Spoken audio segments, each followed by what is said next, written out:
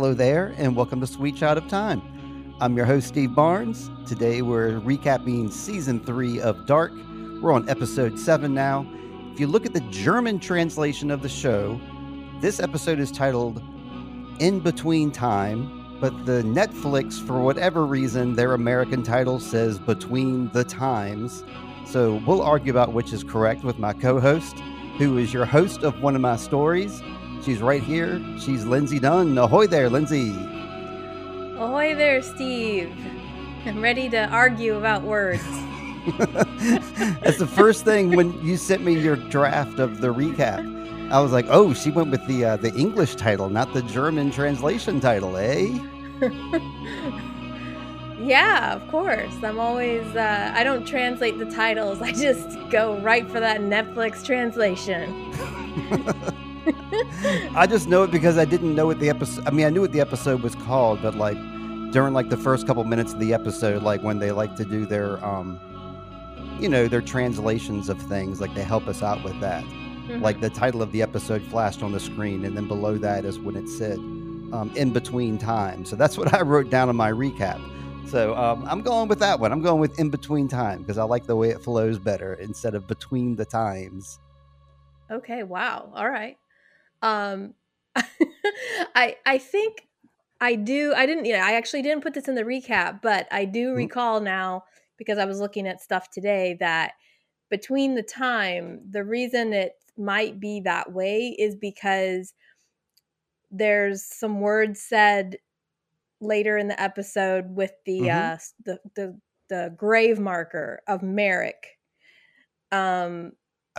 Tannhaus delivers one of his long monologues and he says Between the Time, or at least that's how it's, either that's the translation or it's what they made the English translation. So I'm guessing that they use that phrase also in the episode title in German, and so they just did that, and that's why the words might be slightly out of order. That was exhausting to say. That was exhausting to say for some reason. I feel exhausted already. I don't think it matters what this episode is called. Good. I can absolutely with certainty say this is like in the top 5 Dark standalone episodes. If I were to give you my top 5, this would definitely be in there. I think this was I don't know. It kind of it made its own legend in a way. The way this episode rounded about, I really enjoyed it. Are you feeling the same way? I think I do like it this time. I remember when this episode came on, I did not like it. Oh, okay. Just because there's so much information packed in, and again, a lot of it gets kind of repetitive, like some of the things Claudia says and some of the things that Adam says, and it feels just kind of like everybody's sort of trying to do the same thing and they're saying the same speech to other people, and then you're kind of like, oh yeah, okay, we're gonna just keep up with the nod and repeat the cycle, and it's just kind of like after a while you're like, wait, that person is saying exactly what this other person was saying, but they're supposedly on different sides, and so it just gets confusing. And also trying to balance like which world is everybody from, and that was a lot to track. So I think there's just so much in this episode that it felt overwhelming at the time, and I just wanted to get to the finale. but there's a lot of information in this, like that is important to the show and understanding everything. I always think hear about the next to last episode of any season or series as like the penultimate episode, because that's when a lot of the the rise in action will happen. I think in this episode, I think the reason I liked it so much at first watch and then again at second and third and fourth watch is because I really enjoyed the ending of this episode because it gives you a lot of nostalgia for like the past seasons. And then I really like the beginning of this episode with the little fun, science lab video that we get to watch. Mm-hmm. So I think like with good comedy, they say, you start with your best joke and you start with your second best joke and you end with your best joke, and everything in between, you just kind of build off those two things. So I think this episode really does a good job of starting strong and ending strong. I wanted to say about we were talking earlier about what shows we've been watching this week. And I'm happy to report that I have watched Murder at the End of the World, which a lot of people have been looking forward to this show, myself included, because this is like a Britt Marling production. Like she wrote and she didn't direct it, I believe, but she wrote it and she co-starred in this show, and she also wrote, directed, and starred in the OA.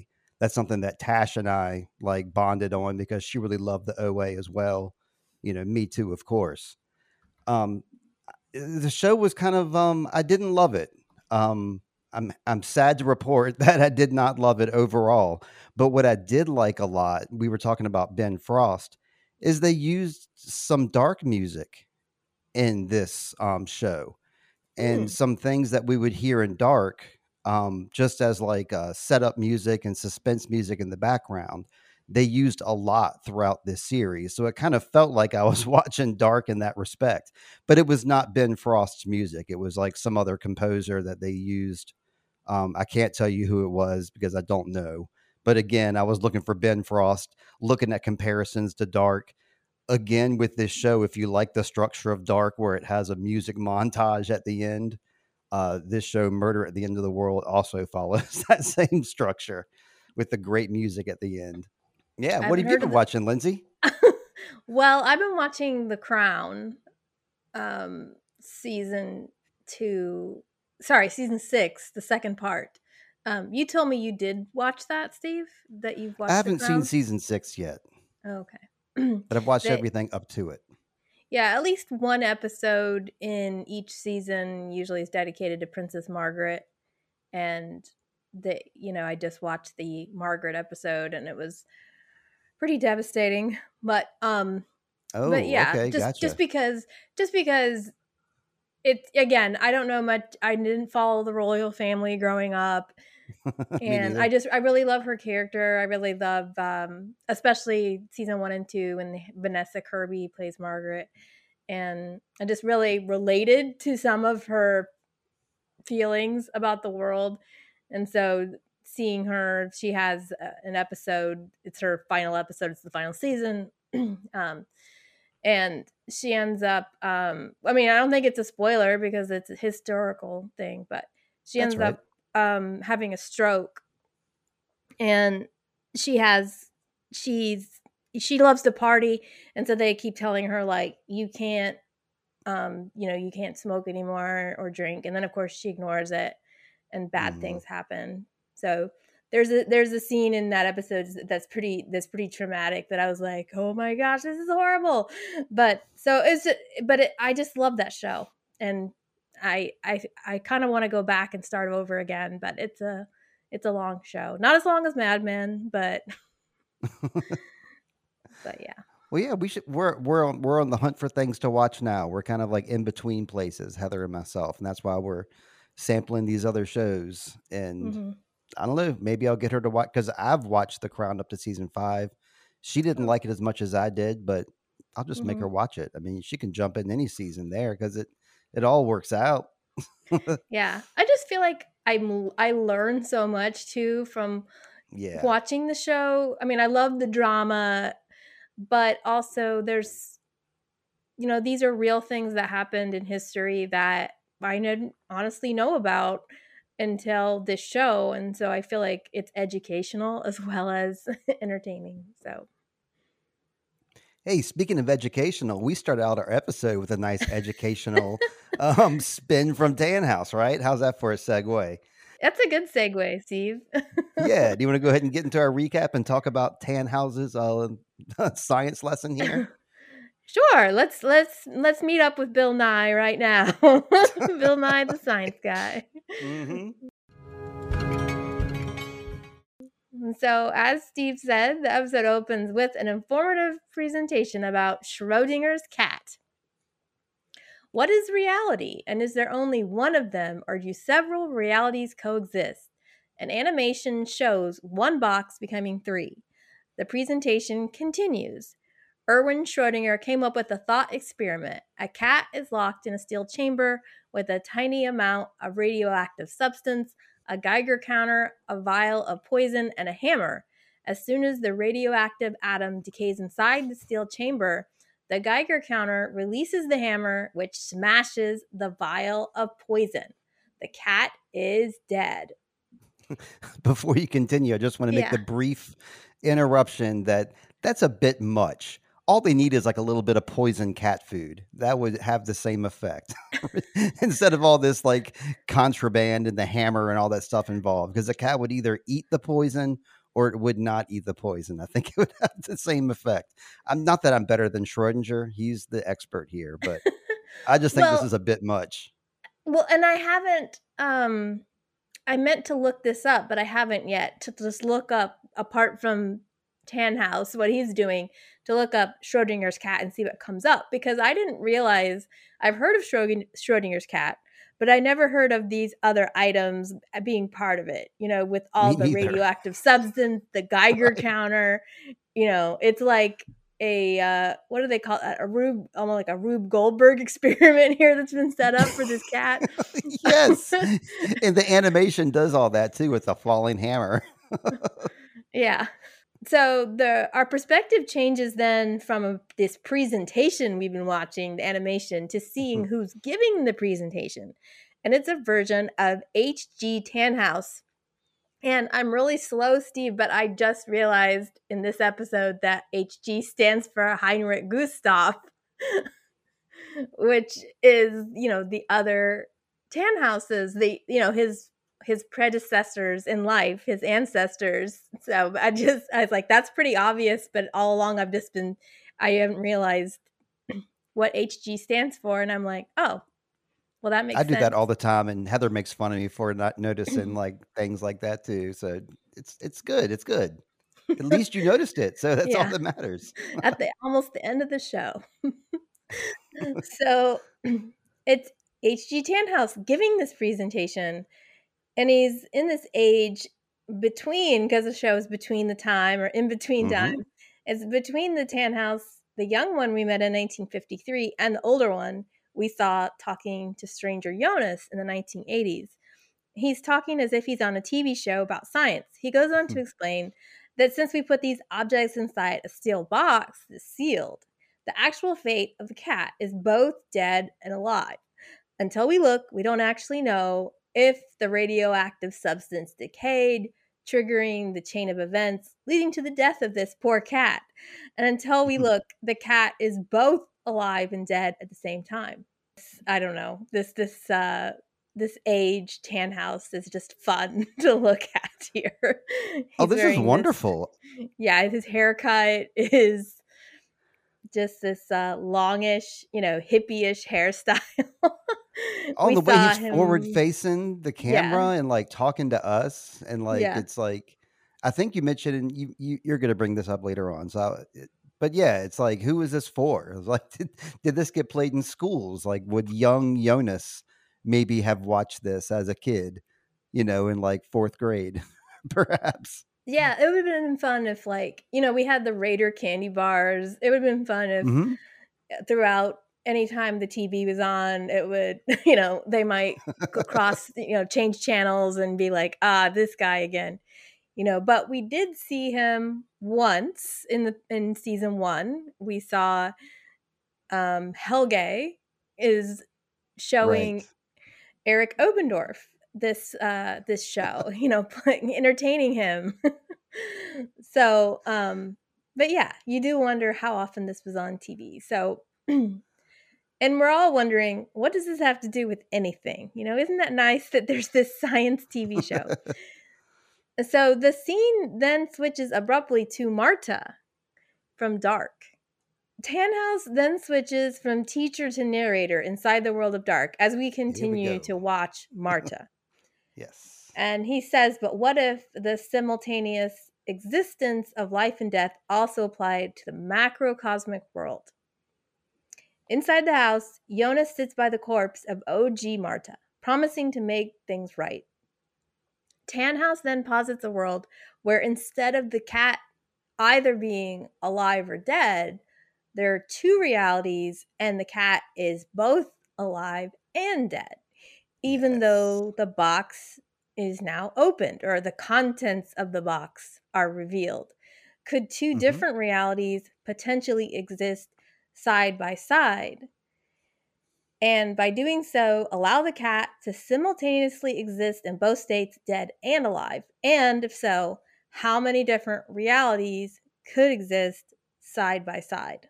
Yeah, they only show like 3 little TV sets. So I'm just going to go with 3 for Mm-hmm. now. I don't want to blow our minds too much yet. Yeah. Well, Tannhaus is always like, theorizing and saying all these different things, but what we've seen is that we've seen a version of these events happening before. So, we get the first 2 replays of events we've seen before in this episode. Another one comes later. In World 1, Alt Marta stands outside the Conwald house on the day of the apocalypse. The screen splits, but instead of seeing what happens to Jonas, which we saw before, he goes with Marta or escapes into the basement. We see what happens to Marta to cause both states of reality. So in one version, Marta goes inside to save Jonas, and in the other, Marta doesn't go into the house because Bartosz calls her name and stops her. And that's what we see in this version. Nice little cause and effect there. It's like the reason why the split happens is because of Bartosz, our boy. Bartosz! And he's got the hair we love. That you love.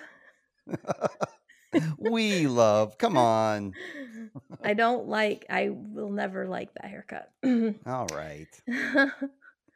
But I thought it was nice that, it's interesting that we've seen this before from Jonas' perspective, and now it's Marta's perspective. Because, of course, there are 2 parties involved in that exchange, and now we see there's actually 3. Bartosz, Jonas, and Marta. So it's actually 3, even though we thought it was just 2. So in this version, Bartosz says, "You can't go in there. Adam and the others lied to you. He doesn't want to help you. He's going to kill you." Bartosz's clothes are ripped and his face dirty. So now he's joined the dirty people that never shower. Yep. In the future, he doesn't want to stop the apocalypse. He's still talking about Adam. Everyone will die, not because of you, but because of him. He promises Marta he knows where the origin is and how it's all connected.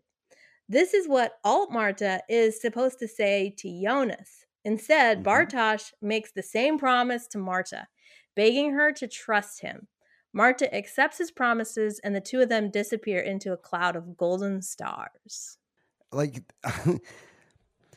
so this shows like one reality is like Bartosz interrupts Martha and takes her like through, like he has a little golden, what do you call the little golden time traveling device that the golden snitch. That's what I wanted to say, but I knew it was wrong. So you said the wrong thing for me. And so Jonas exists in both realities according to this. So he got saved by Marta with her golden snitch, and then the other one, he did not get saved by the golden snitch. Marta did instead, and then he runs to the basement. And even though like they kind of showed him go from Martha's body to the basement, there was still like a real clear disconnect of how that house is laid out. Like that basement still does not make sense to me. Even after watching this episode and they show him open that basement door, like I rewound that a couple times, and like it's like he goes into the hallway, does a weird spin, and I don't know how this basement door works, but this Jonas like survived there, and I guess that's the one we see later on doing all his experiments. Yeah. But either way, Jonas doesn't die. So Right. That's worth Either pointing out path. too. Yeah. It's kind of amazing to me that he survived in like the little In the basement of his basement. house. And it just I makes me mean, wonder, like, it leads me to believe that more people should have survived, if even the Conwads had that little bunker under their house too. oh, all right. Now, okay. I don't know. We just have to accept this, I think. I You know, know we we're can't focused on these four families. I know. um so this, we saw the two fates of Jonas, and now there are these two paths of Martha causing different branches or options in the timeline. And that was fun to write because that's like, oh, that was in Loki. The branches of the timeline are branching out.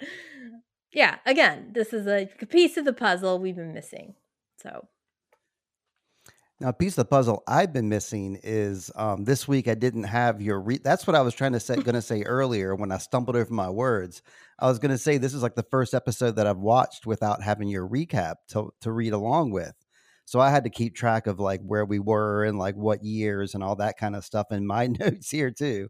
So it was an educational episode for me to go without a net here.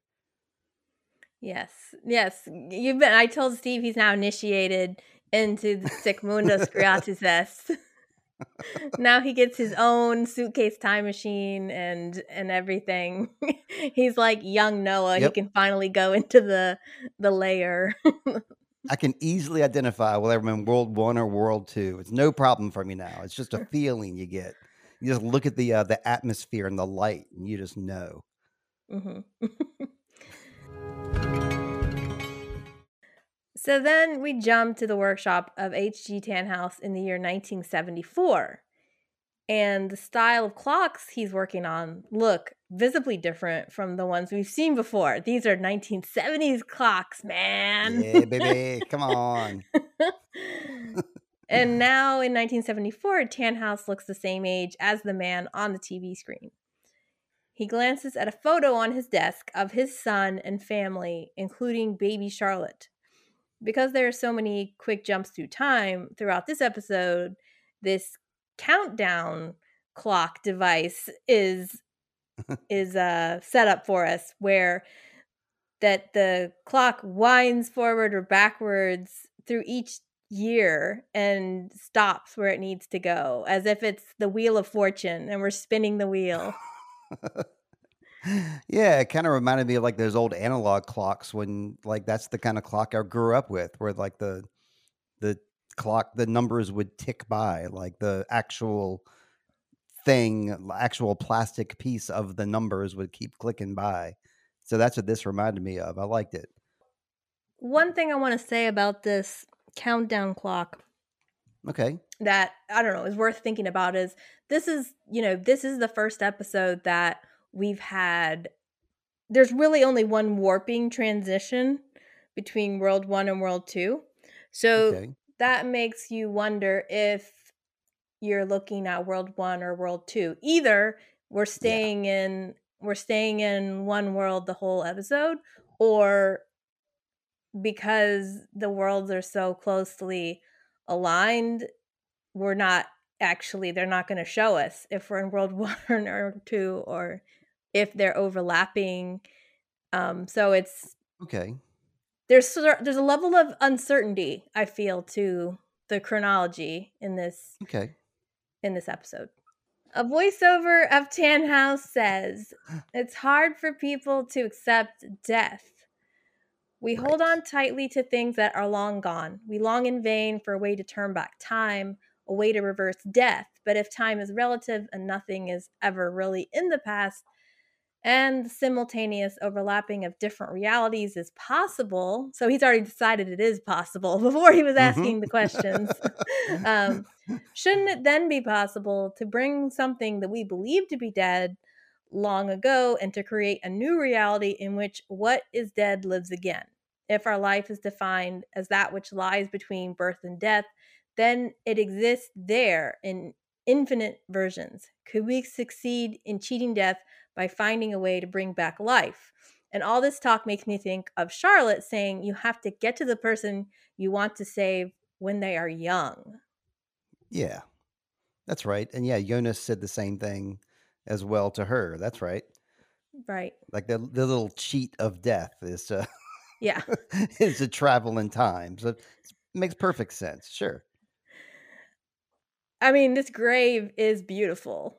I will say. This grave with the family names on it is this turquoise blue, the blue of dark, and I'm like, I want my grave to look like this one day. And the typeface on the grave is cool too.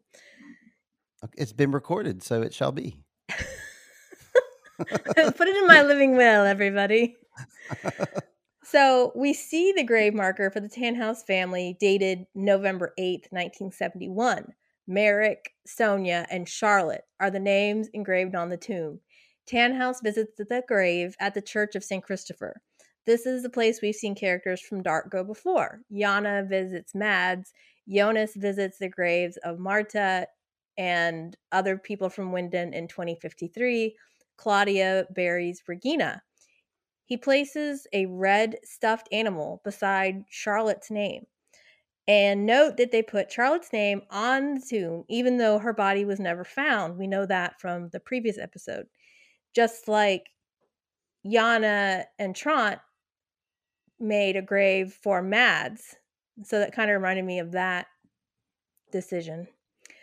And he then walks to the bunker that we all know and love and walks down the stairs and finds a perfectly empty room. Yeah, like the little putting the little red toy on there was just like Yana putting that little red He-Man figure on Mm-hmm. Mads's grave too. It was I thought it was a direct callback to that. Mm-hmm. Yep. And I don't know. I already want to talk about what's going to happen next episode because I'm so sure that this is a World 2 situation, but I guess we can't talk of it, Lindsay. No. My brain is stuck in that way because like That's what you get hmm. for watching ahead, Steve-O. But I mean, I encourage you to do it to get the itch to get that itch scratched. Also, what Tannhaus is saying there, he's not saying the exact same thing that Einstein said in the first episode of Dark. I just went and rewatched episode 1 of Dark recently. And yeah, the Einstein quote is the exact correlation of this, talking about how, there is no beginning and there is no end. So, Hmm. that theme has, perpetrated throughout the show. So, but all this talk does seem to make it, it's clear that Tannhaus is hinting at this wanting to bring people back from the dead, and we know his family is dead. So there's kind of a lot of hints about what it is he's trying to do right now. Right. Okay. So, fun fact, users on Reddit like Elisabris-91 and Brenoimatos have gotten much joy out of pointing out the similarities in the names of Tannhaus's loved ones to the names Jonas and Marta. Sonia and Jonas are anagrams, and Marta is the first parts of Merrick Tannhaus put together. Mer Tan, Marta. Mm-hmm. And Marta and Jonas love causes an apocalypse, just like Merrick and Sonia died together in a car crash. Yeah, that is neat. Reddit is great for these comparisons. I mean, I've gotten so much information out of people like this that point out cool stuff that you wouldn't have thought of. It takes a hive mind. Mm-hmm. Okay, so in 2021, we enter the cave to find teen Noah and Elizabeth hard at work lifting stones, trying to clear the passage that was blocked by the explosion at the power plant. I guess these two are now joined at the hip since the death of Peter, and they Yep. finally reach the door to the Sic Mundus tunnel. I mean, congrats. That's what they're reaching for. So they got that. Good job, kids. And they're just kids here. I'm not Yeah. sure how old Noah is supposed to be, but I don't place him older than like 18. Mm-hmm. And especially if they hook up. If they're hooking up, then I'm sure that he has to be, 16, 15, something like that. He can't be too much older than Elizabeth or it's weird. That's all I got to say. Yeah. I'm not sure if they're hooking up quite yet, but it'll I happen don't want to make eventually. it weird. I don't want him to Yeah. be like an adult and her be a child and then like their relationship turns romantic. I don't want that to happen. I want him to be 15 and her to be like 12 and then everything's, more okay. Yeah. Well, we could sit there and try to figure out the ages, but we don't really have to do that. We know that Noah's very patient with Elizabeth. He's always been very patient with her. So I can imagine Yeah. when it came to romance, he was the same way. He wasn't pressuring her or trying to make something happen. He was just being his sweet self. Yeah. Trying to get to that tunnel too, man. He got it. The Sigmundus tunnel. I'm proud. I Yeah. almost was afraid it was going to say Eric Lutz on it instead. I'm glad it did not. That Yeah. would have confused me even more. Yeah, it does make you think a little bit how much Elizabeth had to evolve as a person doing this kind of work because, before she was skipping along to, home from school, et cetera, Hmm. being sassy with her mom and then she visited looking for dead bodies and corpses with her father. And now Hmm. she's like doing grunt work, lifting heavy stones and Yeah. seeming pretty, she's not shying away from doing hard work. So, And it makes perfect sense with who she turns into in season 2. mhm, It all completely adds up. yeah. So after they find the tunnel, Elizabeth is holding the For Charlotte pocket watch. She asks Noah to tell her about paradise. He has now learned some sign language. He doesn't have to use the notepad anymore. He says, Paradise is free of pain and suffering. Everything we've ever done is forgotten there. Any pain we've ever felt is erased, and all the dead live. Adam will keep his promise. The passage will open. These are important promises for Elizabeth and perhaps Noah, too. Noah has already murdered at least one person, and Mm. Elizabeth probably wants to forget the terrible day in the RV, the day her father died because of her. Also, Noah, promises that the dead live and maybe she can see her family again one day. That's a tall promise there, Noah. That's a bold promise to make to someone. Mm-hmm. Yeah, you're right. I forgot. I hadn't forgotten that Noah murdered somebody, but to put it out there like that, you're kind of right. He does have kind of a past. I guess my biggest note here too was the whole paradise spiel that he goes over all the time. I Mm-hmm. mean, we probably see it as a spiel, but to her, I guess it's like in this world where she doesn't have any kind of form of entertainment or anything whatsoever. I guess it's the same as like a bard when a bard will tell a tale and he'll like, you kind of get lost in the tale. And I guess that's what's happening here. Because, in my notes, I kind of I was like rolling my eyes, kind of like, oh, this again, Mm-hmm. these BS words. But to her, it's like the only form of like entertainment and hope that she like really has. So that's why she cherishes it so much. Yeah, I'm not sure if I would use the word entertainment, but definitely hope.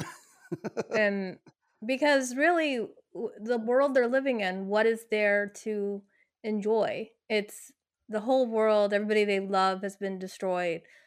They're Hmm. like, love at the end of the world. They're lovers surviving together, and their days are just work, hard, sweaty work. So they have to believe that they're doing it for something, to have some kind of hope. And yeah. Well, that's why I say entertainment because it's like a distraction from the norm, which in my mind, that's kind of like one of the definitions of entertainment in a way. Hmm. I guess. He's a skilled narrator, this young man. Yeah. He Yeah, should he's maybe always known how to spin a tale and to woo a captive audience with his words. a captive audience. That's bad. What? I mean, I guess I'm just thinking of like Mickle and all the Yeah. people he knows. Greta too. Greta Doppler? Yeah, he just like his words are like honey Sure. to her. She just eats them up That's and right. like keeps speaking to me. I'm drooling over here. Okay, so then the clock winds back to 1890. It's been 2 years since Alt Marta abandoned stranger Jonas, leaving the ball of goo behind. That goo is still in the vessel Jonas put it in. A figure covered in an early hazmat suit stands at a desk with 2 machines that hook up to 3 crackling pylons. The pylons all make an electrical current with the dark matter. Dials are turned to try different things. The figure notices that one of the pylons loses the connection with the dark matter. They march forward and climb up to use their hands to try and adjust the pylon, getting electrocuted in the process. It's Stranger Jonas, who has now become severely burned by the charge, the first of many scars he will endure, and still the ball of goo sits unchanged. Yeah, this was a wild scene all around. Like, first off, that suit that he's wearing is like scary, right? Yeah. It reminds me of like a Scooby Doo like villain is what I thought about first. For all And we know, the suit may carry electricity. I mean, I guess it has some form of protection to it, but Yeah. yeah, he gets zapped pretty hard here, and his arm immediately looks terrible. Mm-hmm. And it's almost like later on we're led to believe that he gets scarred up from time traveling so much. Right. But I don't think that's the case. I mean, No. my head canon is that he was too close to radiation while he was building this thing, and that's what screwed him up. Mm-hmm. You're nodding your head. You kind of agree Yes. with that? Yes, I do Right agree on. that he's romantic. People look at him and he's like, traveling has taken its toll, but it's really stupidity more than anything, and mishandling things and being stubborn about, um, making it work. And so he's being hasty and uncautious and just keeps Yeah. getting electrocuted. Yep. And you called out like the really nice floors a couple episodes back. I couldn't Yeah. help but notice how beautiful those hardwood floors are, like the Hmm. horizontal cut to them. Yeah, whoever's doing that work is doing a great job. Yeah, I mean, this flooring is worthy of like a ballroom. It's like parquet Yeah, flooring, so you could ice skate across it. It's so shiny. it's probably what they rented out. In actuality, they probably rented out some nice big old ballroom to build this crap in. Oh, but I did find out, like in this episode, I don't know if we're going to get to it later or not, but where they're working at Tannhaus's factory, it's a capacitor and insulation factory. Did you catch on to that this episode? No.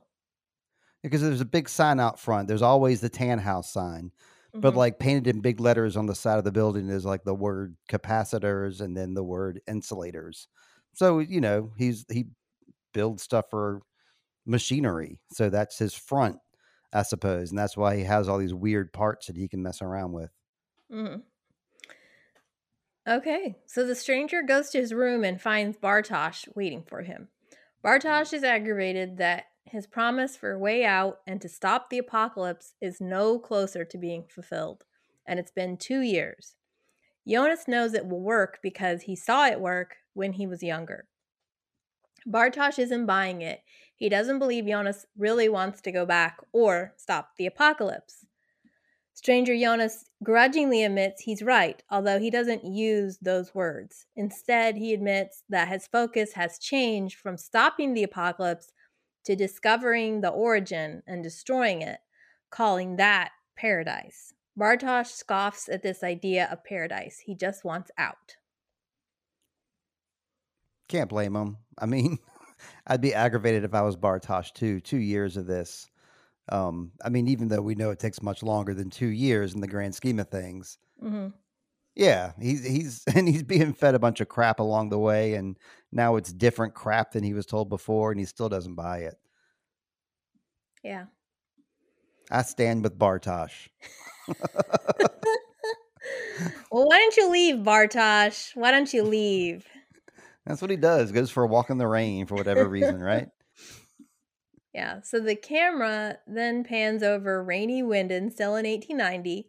The girl from the future is wearing the dress Alt Marta wore, the one that she stole from her at gunpoint and said, "Get undressed."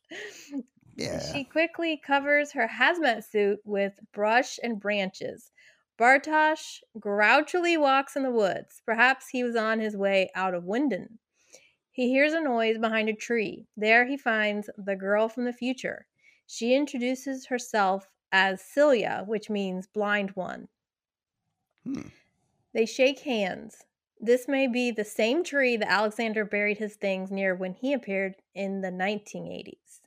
Okay, when I first saw this scene in the series, I felt happy that Bartosz had a new lady friend. Now I see that this is an insidious move on Adam's part, or stranger Jonas's part. He sent Celia back deliberately to keep Bartosz occupied and connected to that time. They purposefully had Celia wear Marta's clothes, knowing that Bartosz is attracted to Marta. Celia also has dark hair, just like Marta did, and she was sent as a plant and a copy of Marta. I didn't want to steal any of that from you, so I wanted to give you full cred because I didn't write any of that down in my notes. My mind didn't go there. So that's a good point.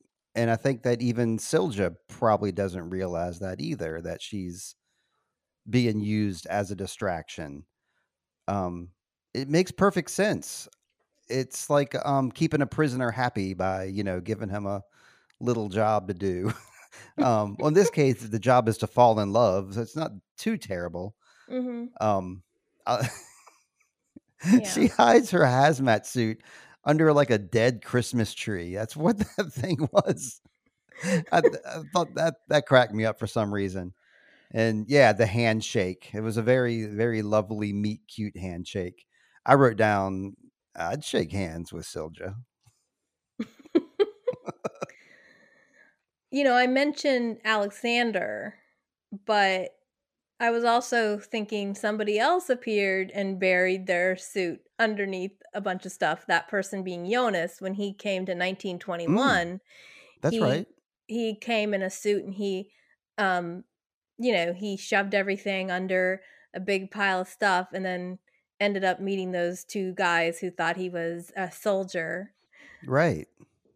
So again, it's like with the geography, this could be the same tree, which is cool. Yep. Like everybody buries stuff under this tree, and then Elizabeth had buried her photos. Apocalypse Elizabeth had buried her photos also in a pile somewhere out in the woods. So it makes you wonder if it's all the same location. It has to be because Bo and Yantia are just that smart. I just want to think about that more because I think you're right because we talked about that episode, season 2, episode 1, when Jonas came back. He time traveled to the 1800s and he hid his suit there. Mm-hmm. And we were like, why did he end up there? And one of us was like, oh, I think that's like where the power plant used to be. And so like he time traveled in the exact same spot, just a different year. Yeah. And so Silja was sent through from the power plant as well. So that makes perfect sense that she would have came into the exact same spot that Jonas came through. So I'm just helping you prove your point. I agree. No, that's awesome.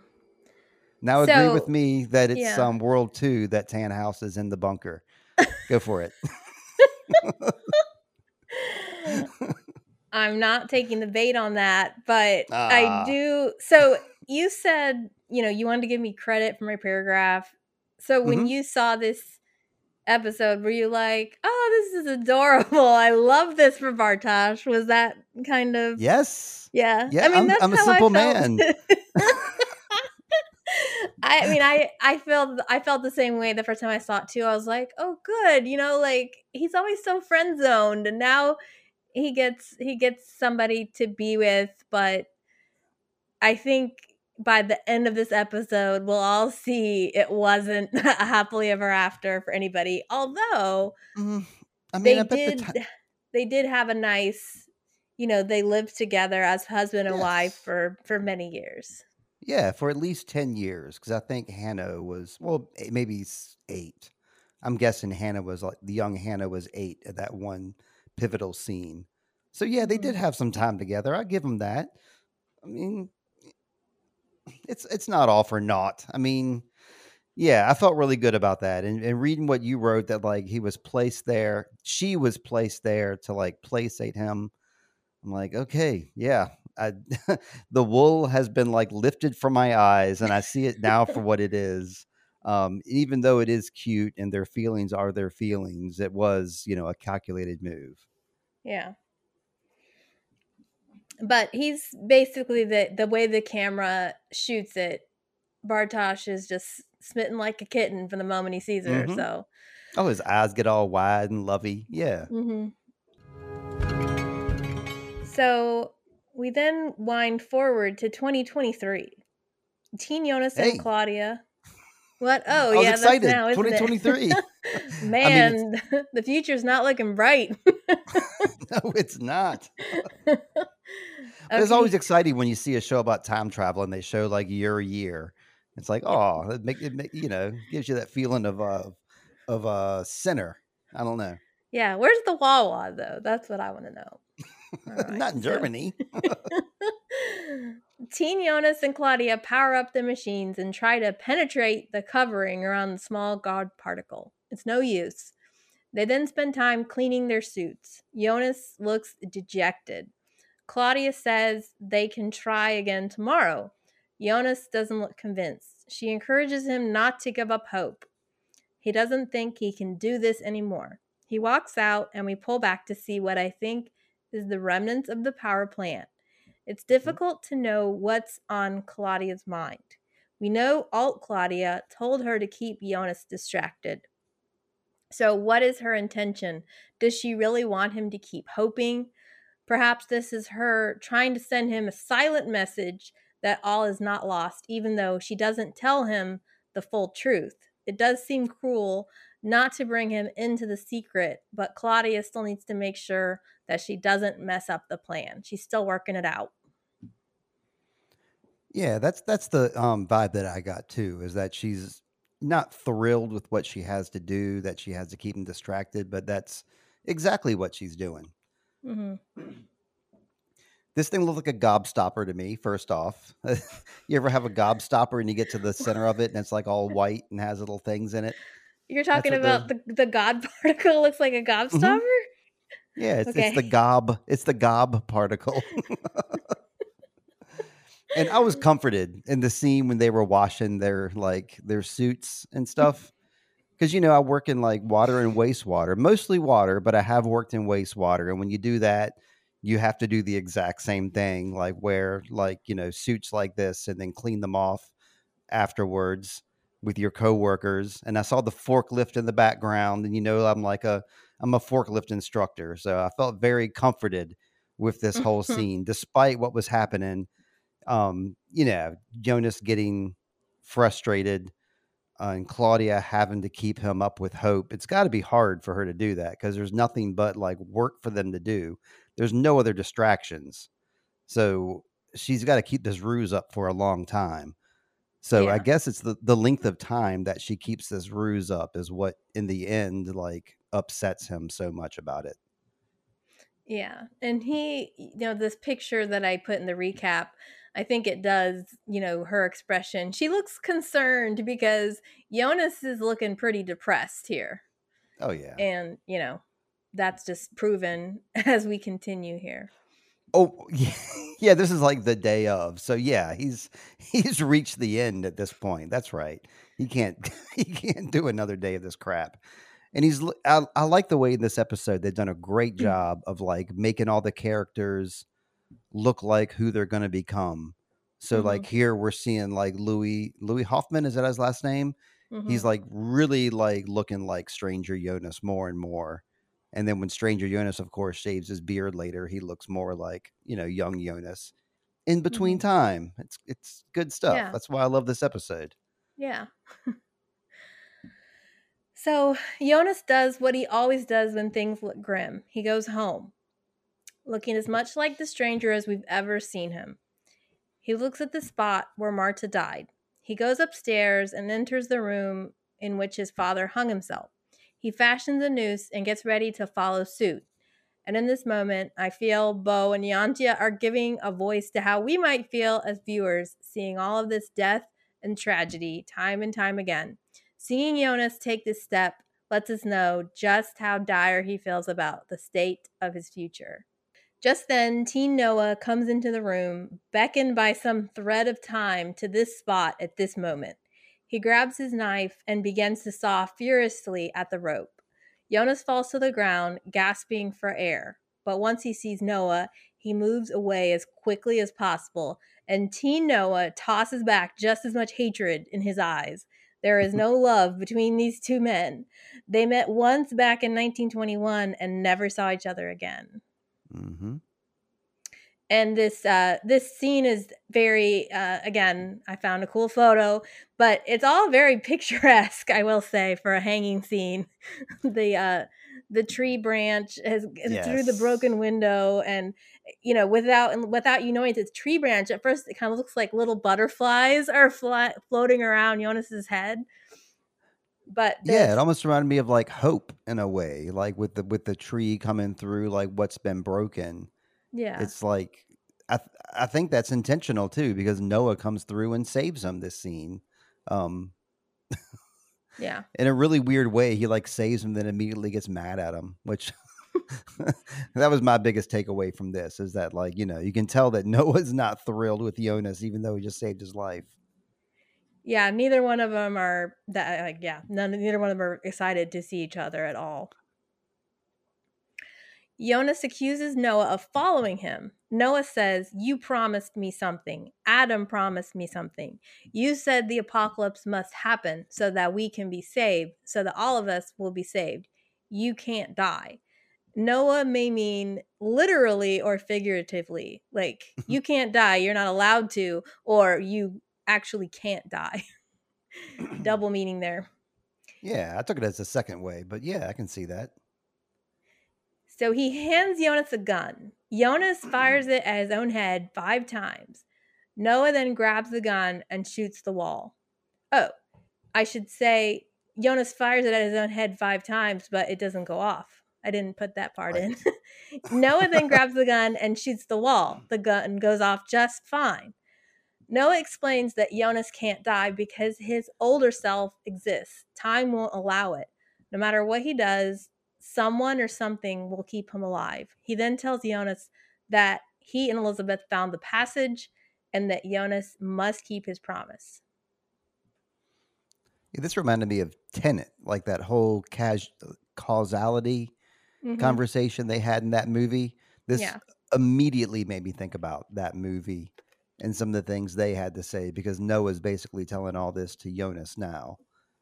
I think that Noah has seen the movie Tenet too. The years match up, so he's probably seen it by now, right?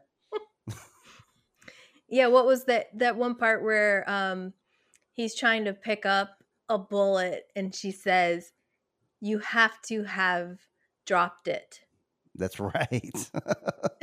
Like, because he puts his hand up and nothing happens, and then she's like, "You have to have dropped it." So that means he mentally has to like intentionally do that with his mind to like with intention, Jonas, with intention. Don't give him any ideas. Okay, so much to say here. This is a wild bit of storytelling, and there's a treasure trove of theories waiting on Reddit or elsewhere speculating about the truth. Just like Stranger Jonas needed Bartosz to keep going, Teen Noah needs Jonas to live another day. Perhaps his words are correct, and the gun will not go off since Jonas cannot die. But I read at least one theory where a person speculated that Noah handed him a gun knowing there was only one bullet, that there was space for 6 bullets, but only 1 bullet in the last chamber. Thus, it seemed like Jonas could not kill himself. I mean, okay. I don't see anything to support that theory whatsoever. But I mean, if a person wants to think that, I can't stop him from thinking that. I disagree with that completely. Because how would he even known that Jonas wouldn't have pulled it a sixth time like that? Mm. And plus, there's just nothing that I've seen that would support that theory whatsoever. Um, but okay. I mean, I agree. I agree with I mean, like I said, I'm a simple person. I believe what Noah tells me, and I agree with what Noah said that Jonas can't die even if he wanted to. That's something. I mean, we've been going back on that theory many times throughout the course of our conversations in this podcast. That because they exist in the future, something we don't know what it is. You can call it God or time or something's going to stop it from happening. Mm-hmm. Yeah, I'm not saying I agree with that theory either, but when I saw it, I was like, well, that's very interesting. That's at least something interesting I hadn't considered. And I But would never have you considered it. you mentioned that you believe what Noah tells you. However, you also know that Noah is being fed false information. Right, but just because somebody's fed false information doesn't mean everything they say is wrong. They could say, just like when they say you put like 1,000 monkeys at a typewriter and one of them's going to come up with Shakespeare. Like there's going to be some truth tied in with anything that even a liar says. Okay. A stopwatch is right twice. Okay. Yeah, that too. Okay, but also let's remember how Noah died. He brought a gun to kill Adam, and instead, that same gun was used by Agnes to kill him. So, does that mean he forgot his own advice that Adam could not be killed? Did he forget this moment in their relationship? Either way, it's a sick form of justice. Something did stop Jonas. That something was Noah. If he killed himself, Jonas would not become Adam, a person whom Noah tried to kill. But if time will intervene, if Noah did not come in, perhaps the beam Jonas tied the rope around would give way, or the rope would falter. And it's just fun to speculate either way. It is, and I gotta like bring up something that I brought up way back when the first time somebody got hung on this in this show is like they're not doing it the way that you're supposed to, where like you break the person's neck. They're just doing like the choking thing. Mm-hmm. So if Jonas had like done it properly to break his neck, then there's nothing that Noah could have done to save him. Mm. So it's all in this bad technique that they have that, that has been You did it. You helping. forgot to read Hanging for Dummies. And But yeah, I agree with what you just said too. Like the support would have given way. Um, the rope would have given out. The radiator would have busted. Something would have happened. As it was, Noah gets to play the reluctant hero. mm-hmm. Okay, but thoughts about the gun, the relationship about the gun with Jonas / Adam and Noah, and the gun later with Okay. Noah trying to kill. Like, did you have any thoughts about that shenanigans? You mean about Agnes in particular, or about the gun in Just the itself? fact that, okay, so we know this, we didn't know it before, but we know now that this happened for these two. Jonas tried to kill himself, and Noah says, no, you can't. You won't be able to kill yourself with this gun, even. Let me give it to you and show you. Shoots himself in the Mm-hmm. head, and then Noah takes the gun, fires the wall. It does work. Now like we can connect that to that event of Noah. Like, what made Noah think he could go in and shoot Adam then? Like, did he forget his own advice that he told? Like, Well, at that why didn't point, Noah realize what would happen? I think because they were living in the present at that moment, because Adam had already, that was as far as he had come in his journey, Noah, at that Mm-hmm. moment that he rushed in to kill Adam. So he hadn't time traveled beyond that point Yeah. yet. So I think that's why he thought he could kill him, is because there was no time to tell him that he couldn't. Yeah, there was no like corpse Adam in the future that he saw Right. at a certain point. Yeah, old man. Yeah, like he's never encountered like an older Adam than that, so anything could happen at that moment. So he thought he had destiny in his hand. He being Noah thought he had like destiny in his hands. Mm-hmm. He did not, though. Adam Yeah. knew a little bit more than he did at that moment. Yeah, that's just like I don't know. It's just a cool anti-mirror, I guess. It's not a mirror, it's an anti-mirror. So then, moving on, Teen Noah shows Jonas the passageway and the Sigmundus tunnel. The door is now open, but the air doesn't flow freely. The passage is still blocked. Noah says the passage will open and then you, Adam, will lead us to paradise. He said we will be friends before you betray me. An interesting bit of information. What could have motivated Adam to tell teen Noah this about stranger Jonas? Or was it his older self? He wanted to keep just enough suspicion between the two of them. Yeah, I think older Noah told younger. That's what I think anyway. That older Noah told younger Noah that, like, don't trust him too much. You guys will be friends, but ultimately he's going to betray you. Yeah. So we wind back to 1904.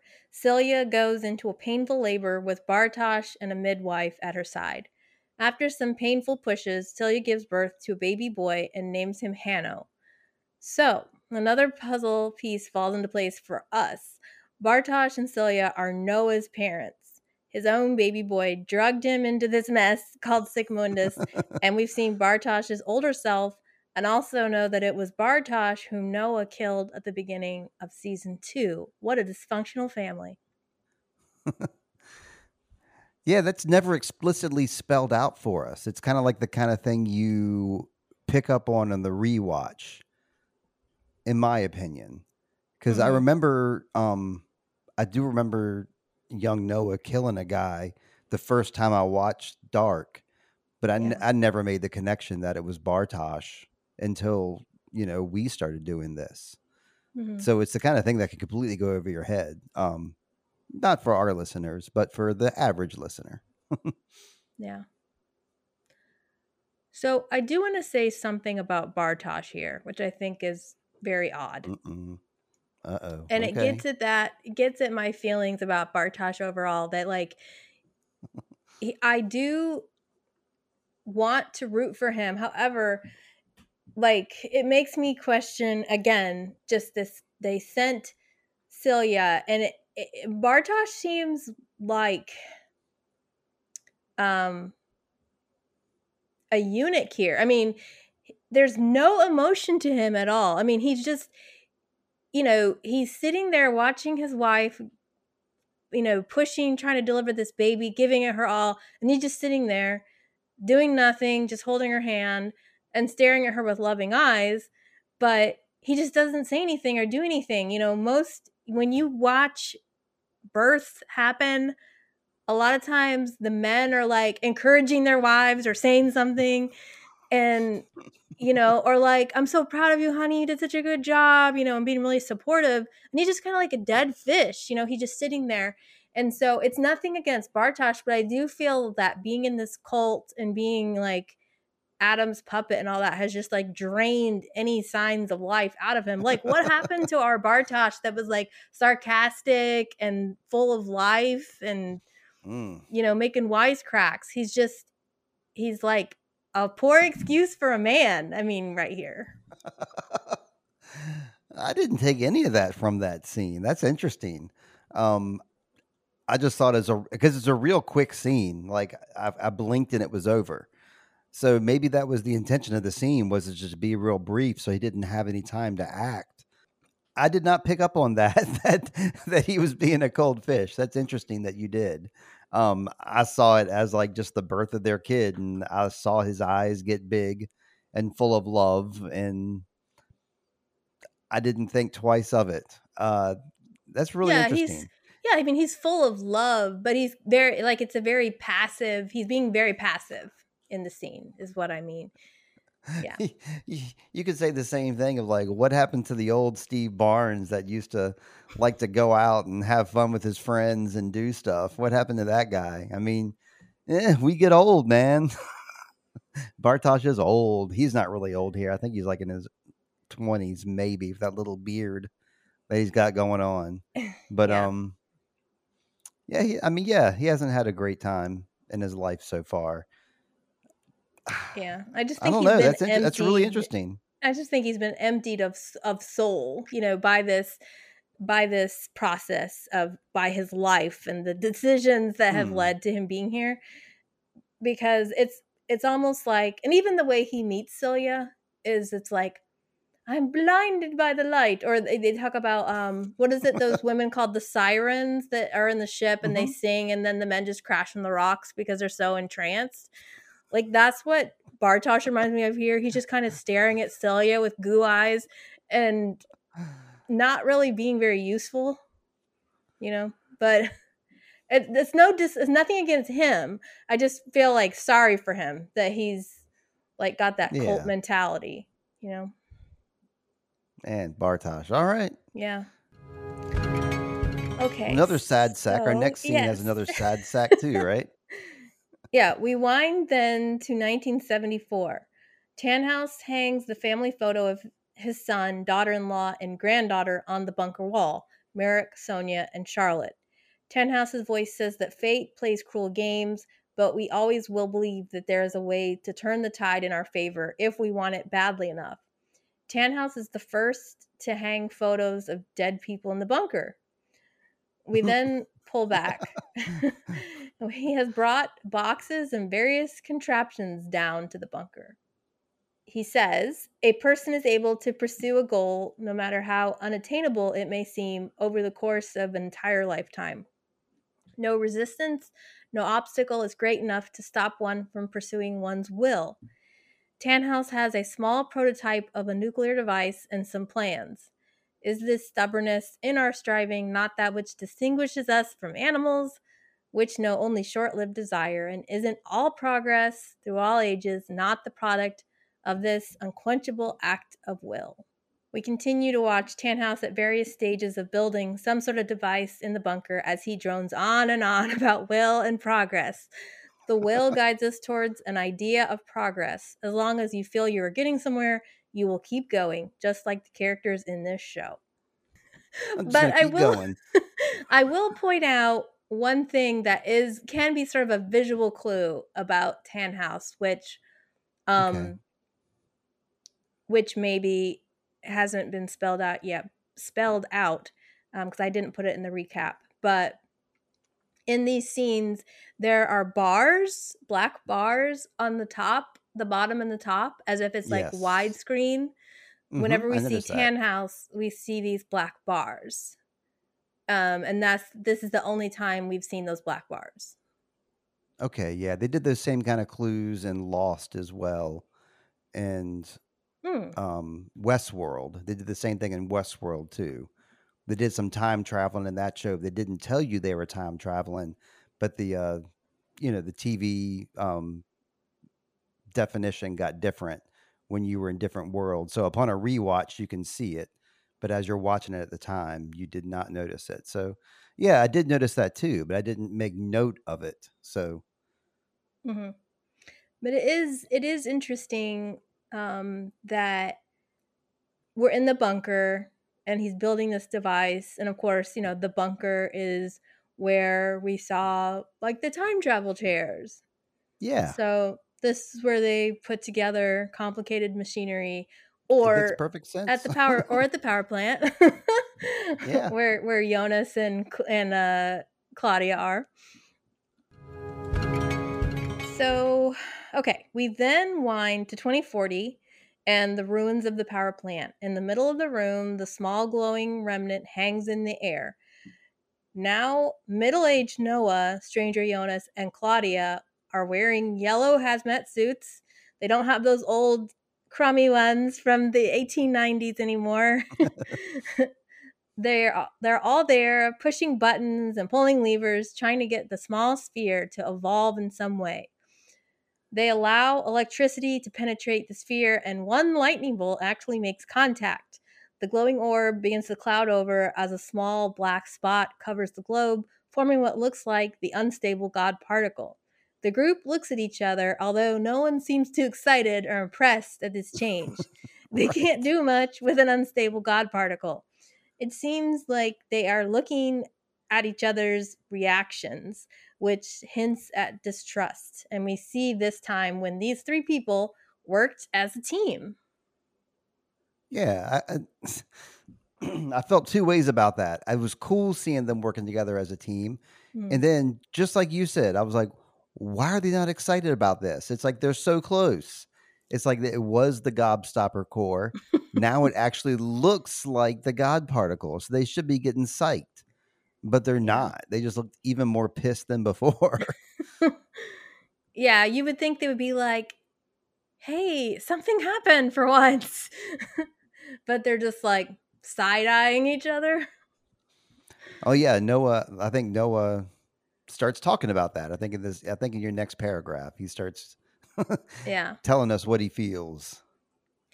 So Stranger Jonas and Noah warm themselves by a fire. Stranger Jonas asks why Noah thinks that their efforts aren't working.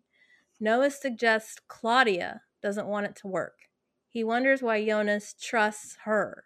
Stranger Jonas asks Noah why he trusted Adam when he lied. There is no paradise. Jonas promises he won't become Adam and assures Noah that the portal will work because he's seen it in the future. He still believes he can change the course of events. His older self failed, but he won't.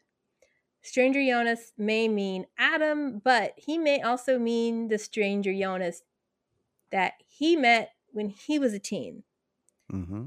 And he claims to have changed the components in the passage. Noah interrogates this claim. Noah is onto something here, as Alt Claudia talked about the positive feedback loop between Jonas and Claudia. Jonas believes he changed the components because Claudia told him he would. And Noah also says that Claudia also disappears for days. Noah remembers that Claudia said not everything that's here belongs here and ponders what she meant by that. Yeah, I guess that makes a lot of sense that they don't belong there. And it also makes sense that she's going away for days. Like, we as the audience understand that she's probably talking to the other Claudia, or she's probably talking to Eva, or going to Eva's world, or doing something in the past to make things happen, right? Mm-hmm. So it's okay with us that she's being gone for days, but to them, it's awfully suspicious. Right. And I guess that's why Noah looks so pissed about the God particle, because he's like, she's stopping this from happening somehow. I don't know how, but she's screwing us over. Yeah, and she is. She absolutely is. He's right. Noah's got right. some sort of instinct about these kinds of things. But what do you mean when you said not everything that's here belongs here? What do you think that Claudia meant by that? Like Jonas, for example, doesn't belong in Eva's world. He doesn't exist in there, so he doesn't belong. You don't think there's anything here? Because I was like, it could be Elizabeth. It could be, I don't know. It's like really all there is like Elizabeth, Claudia, Jonas, or Noah are the four people that are existing. Yeah. We found out by the end of the episode that there's, people that don't belong. And I think that's answered later on within this episode. That there's things like, looking ahead, Hannah in this episode, Silja. Yeah, but they're not here. They're not here at this time. So yeah. Okay, I'm just thinking of things that are out of place, like not in the right place they should be in general. Yeah. Yeah. Okay. Well, I'm so sorry. It's fine. It's fine. No, I was like, I didn't realize I would cause you such consternation, so I'm sorry. So just then, Elizabeth comes out pregnant. She gestures for Noah to come inside. This is the paradise Noah should enjoy if he has any sense. He tells Jonas once more that they can't trust Claudia, and Jonas doesn't seem convinced. Did you want to say anything with that part? I do. I was just making sure that you said the right thing that I thought you said, which is this is the paradise that Noah should enjoy. Yes. I really resonated with that statement that you wrote there. Because you're right. That is like, he's found love. He's found somebody that, that respects him, looks up to him, like adores him. But, instead he's fixated on the work that he's doing and he's getting frustrated by that. Just reminds me of like that age old tale of like, you don't realize how good things are until the time has passed. So yeah, I wish Noah had read that at this moment. Yeah. That this is the paradise that he should be in. I wanted to go off on a. Hopefully, this isn't too much of a weird tangent, but he says something like, I wrote it down here too. But this time it'll be different. He's talking about the loop and how he's going to make things different. And I wrote down in big letters, all this only happens one time, because I'm a firm believer that there's not a loop that keeps happening over and over and over again. I'm a firm believer that all this happened linearly one time. And maybe we'll get into that like in a later episode. But I just thought it was interesting that he said that, and that that's where my mind went immediately, because it's a big question. Is like, does this keep happening over and over again? Are people learning from this? Do they remember past times in the cycle? How endless of a cycle is this? In my mind, it all happens once. I don't know. What do you agree with that, or have you ever thought about that? I think I'm team loop. Okay. Well, great. We'll get to, then yes, we will talk more about that later then. Great. I'm glad you are. but I'm also not that firm about it. I'm not like, oh yeah, but I think I would say I'm more like undecided. I'm more agnostic about it. Yeah. Okay. We leave Jonas and overhear a conversation between the two Claudias now. OG Claudia assures Alt Claudia that Jonas still doesn't know the other world exists. Alt Claudia reminds her that the matter must not work yet. The knot must be upheld in both worlds. Alt Claudia is just about ready to exit with her golden globe or golden snitch when OG Claudia stops her. She wonders if Eva actually knows everything that will happen. She wonders if Alt Claudia has met her. At first, I think she means Eva, but she is speaking of her older self. Alt Claudia has never met older Claudia. Yeah, I thought she was talking about Eva too. But that makes perfect sense as well, because that kind of ties in with like the next few actions that happen here. It's an important question. So Claudia recalls what older Claudia said. If everything goes right, Regina will live. She has thought about that all these years, and she can't believe that older Claudia meant for Regina to just suffer over and over again in a repeating knot that must be preserved. That's evidence right there towards a loop thing for when Claudia says that. I feel just to point it out, since we talked about it. Because she's like, and I can't believe they mean Regina to just suffer over and over again. So Alt Claudia has no words. With that, OG Claudia takes a pistol out of her pocket and aims the weapon straight at Alt Claudia's head. She says there must be a way to untie the knot without destroying all life in it. A way for Regina to live, really live. I think neither Eva nor Adam knows that path, but I'll find it in my world or yours. In meiner Welt. I wish I could speak German better. Okay, and with that, OG Claudia shoots Alt Claudia. Yeah, that's wild. It's like, is that part of the loop too? Is that a calculated move, or uh, that Yeah. threw me aback? That really threw me aback. This whole scene here. It's like she committed suicide in a way. Mm-hmm. Yeah. OG Claudia becomes the first person to break the chain. Claudia Mm. does not take orders from others. Byrne told her if she wants something, then take it. She also realizes that since alt Claudia never met an older Claudia, that she doesn't make it. Like in life. Oh. I think that's like where Claudia's brain comes in. Only Claudia could have figured that out. She's like, "Well, have you Mm-hmm. met her? Have you met an older Claudia?" And she says, "No, I haven't." And then she's like, "She must not make it. She must not make it in the world. So I'm supposed to shoot her." And she does it. I mean, it's I mean, that's some wild stretches of logic, but I agree with you. I mean, that makes a lot of sense to me because, yeah, at first I thought that she meant Eva, mhm. and yeah, that is a very important question to ask. Have you met her? Yeah.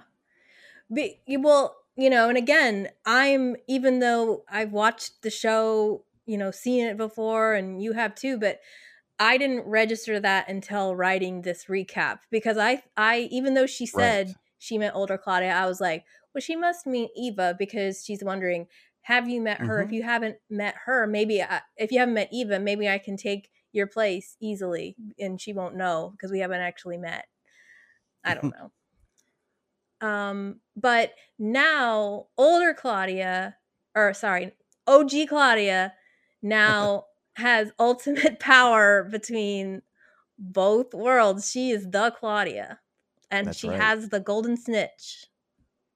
It's like she's the unknown. It's like she made herself as the unknown, like a link between two worlds that kind of Hmm. straddles both of them now. Yeah. I feel like we owe this scene more stuff, but I don't know if I have anything else to say. Well, this is all about Regina will live, Yeah. and that both Claudias at this point have seen Regina not live. Yeah. So that's like their clear motivation is they want her to live. And yeah, I hope that comes to fruition. Doesn't seem like it's going to, but that's what she's fighting for. I mean, she's still kind of fighting for, just like you were saying before, like how that the only way to cheat death is to cheat time. Hmm. So that seems like that's what Claudia's main motivation is. She just, again, and it's like before, the other Claudia, the alt Claudia, was the one that was saying, you just keep things going until I can figure out how to fix this. But now this Claudia has like taken power from that Claudia. Yeah. So, And and now it's, she's going to use the power. yeah, and it's impressive because if you think about everybody else in the show who's been like sort of following orders, Jonas has Hmm. followed the orders of Adam, and then Eva. Bartosz has followed the orders of Eva. Marta's following the order. So like all these people are doing what they hope is the right thing, and Claudia's the only one that's like, nope, not going to do it. So it's pretty impressive. Yeah, forging her own path. So we warp to World 2, the Air at Lux lair. OG Claudia now enters Air at Lux dressed as alt Claudia. There she meets Eva with dark hair. She's older than Stranger Marta and younger than Eva. So again, between the time. Hmm.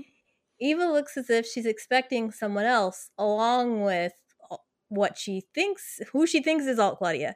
She thought maybe the other Claudia would come with this time too.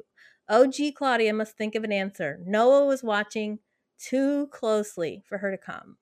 Saying nothing else, Eva walks to her desk and rolls up the plans for the time machine, the ones that the unknown stole. She gives them to the fake Alt Claudia. Alt Claudia is to give the plans to OG Claudia, who must then give them to Tannhaus.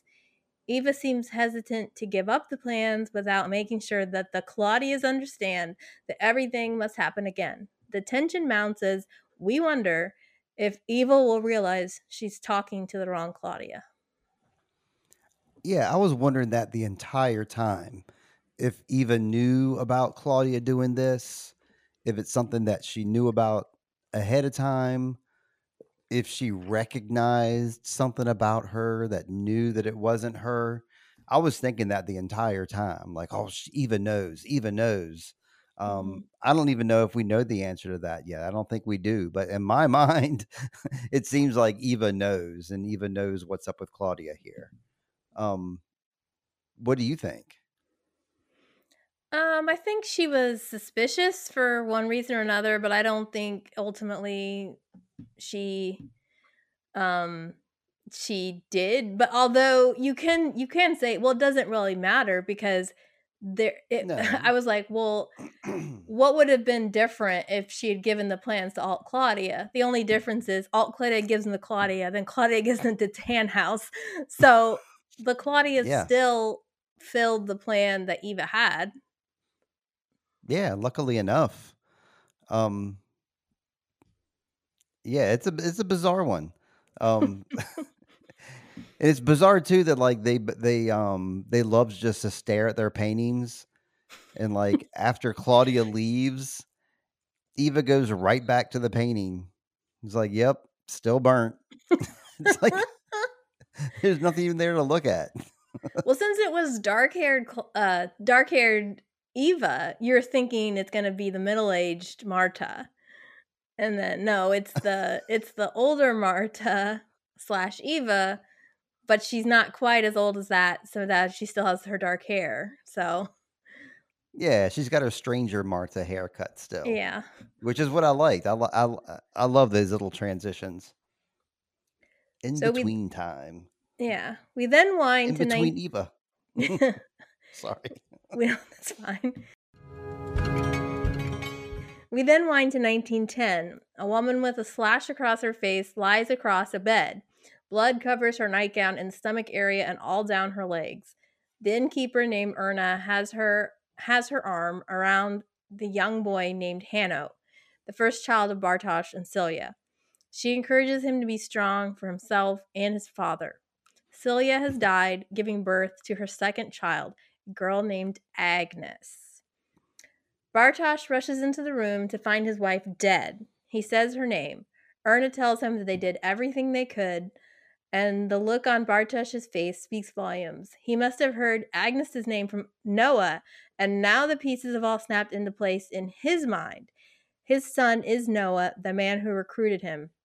He was uneasy when Celia named the baby Hanno, but now he can't deny the truth of his son's identity.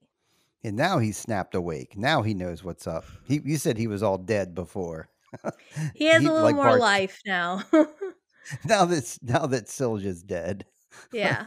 That's a shame. This is the bad scene, and it's like it again. Once again, it's like even at this young age, Noah just seems like he's like wiser than his father, and like more mature and stoic than his father is. Because this little young kid that plays little Noah sure holds his shit together pretty good. And I think He that's, really does.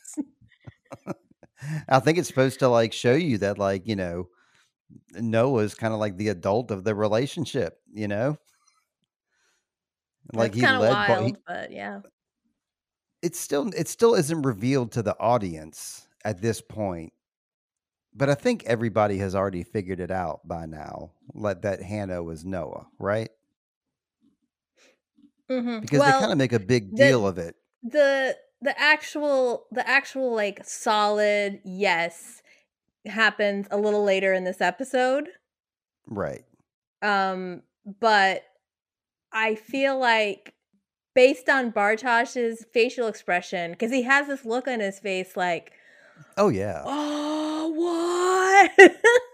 So it's like Bartosz, and even in the first birth, when Hannah was first born, he gets a weird look on his face where he kind of stares at the baby like, huh? But this time he's like, bulgy eyes, looks at Agnes, then looks at Right. Hannah like, oh no, so it's yeah. I kind of got the gist that he realized at that point that Hanno was actually Noah. Like that's when it's Yes. clicked to Bartosh. Mm-hmm. Like before it did not. And with the Agnes, it was a real reveal. But then of course in the show they also do the same reveal for everybody when Noah walks into the bar later. It's kind of like the George R. Martin has like his 3-step reveal with all of his stuff where he like real subtle clues, and then he'll do something like this that like kind of confirms it, but not so much so. And then the last one, it's like completely obvious. He Mm-hmm. does that with a lot of his reveals and his writings. And Yeah. I get the feeling that's what they're doing here because, yeah, even the first time watching this through, um, when I watched it, I caught on pretty quickly that Hanno was Noah backwards. Like when they named the baby Hanno a couple episodes, or was that this episode or was it the episode It before? was this episode. It was this episode, yeah. So long ago. It was an hour and 41 minutes ago. But yeah, even the first time I saw this, I knew what was happening just based on the town, just based on a lot of like context clues. Mm-hmm. But we still don't see how she got that scar across her face that matches like the Martha scar. We see little baby Silja later, and she's got the scar on her face too. I don't remember Mm-hmm. if that's revealed in episode 8 or not. But yeah, she's got the same scar that Martha does. Yeah, different at a different diagonal. Different eye Of and all course. that. But I think I just think Bo and Yantia love scars, so they have to put one on everybody. Yeah, it's true. They do. That yeah, so we then wind forward to 2041. Noah and Elizabeth walk outside hand in hand. They fold laundry and do the things couples do. Elizabeth stops to ask him to tell her about paradise. It's a conversation they have had many times before, but Noah seems to have lost his conviction somewhere along the way. He looks weary, and he Hmm. recites his speech. Paradise is free of pain and suffering. Everything we've ever done is forgotten there. The passage will open, and then we will be there. You, me, and Charlotte. And they hold each other tightly. Elizabeth seems to believe it. Even if he doesn't, she's really into it. Mm-hmm. Yeah. Yeah. You mentioned something. One of the things you said earlier was that she looks up to him, she adores him. I'm not sure that's true. I think, I'm saying they definitely are like a loyal married couple, but I get the feeling that like I don't know, she needs him. She relies on him for life now. She didn't have her father, so he like protected her, took her in and raised her. So I'm not sure if it's like um and I'm not sure if it's love, like romantic love, as much as like I rely on you for sustenance. It's a little bit of a When he, power imbalance. I can Yeah. see that. I just say adore because, like, when he starts telling her that paradise story, both when she's young and when she's older, she like just kind of gets like this far away, lost look in her eyes, like she's totally lost in everything he's saying. Yeah. So that's where that comes from. I guess is that look. Okay. Unbeknownst to the couple, intruders are now watching them. Charlotte and adult Elizabeth, a different, older, one eyed Elizabeth, Right. enter the grounds and the couple's home. There, on a small, cozy bed, lies tiny baby Charlotte. Elizabeth is overwhelmed with emotions as she remembers the pain of losing her daughter. She Hmm. picks up the baby tenderly and presses her face to the infant's warmth. Charlotte has no words, but she does look down and sees the pocket watch, takes it with her. So now we know that Elizabeth and Charlotte are the ones who kidnapped baby Charlotte. And it goes around and around.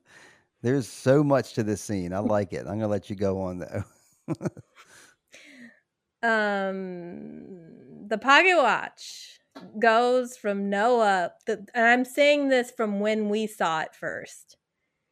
When we first saw the Okay. Paco, it was with Noah. It goes from Noah to younger Elizabeth, from Elizabeth to Charlotte, from Charlotte to Peter, from Peter to Elizabeth, from Elizabeth to baby Charlotte, from baby Charlotte to Tannhaus, and from Tannhaus to young Charlotte.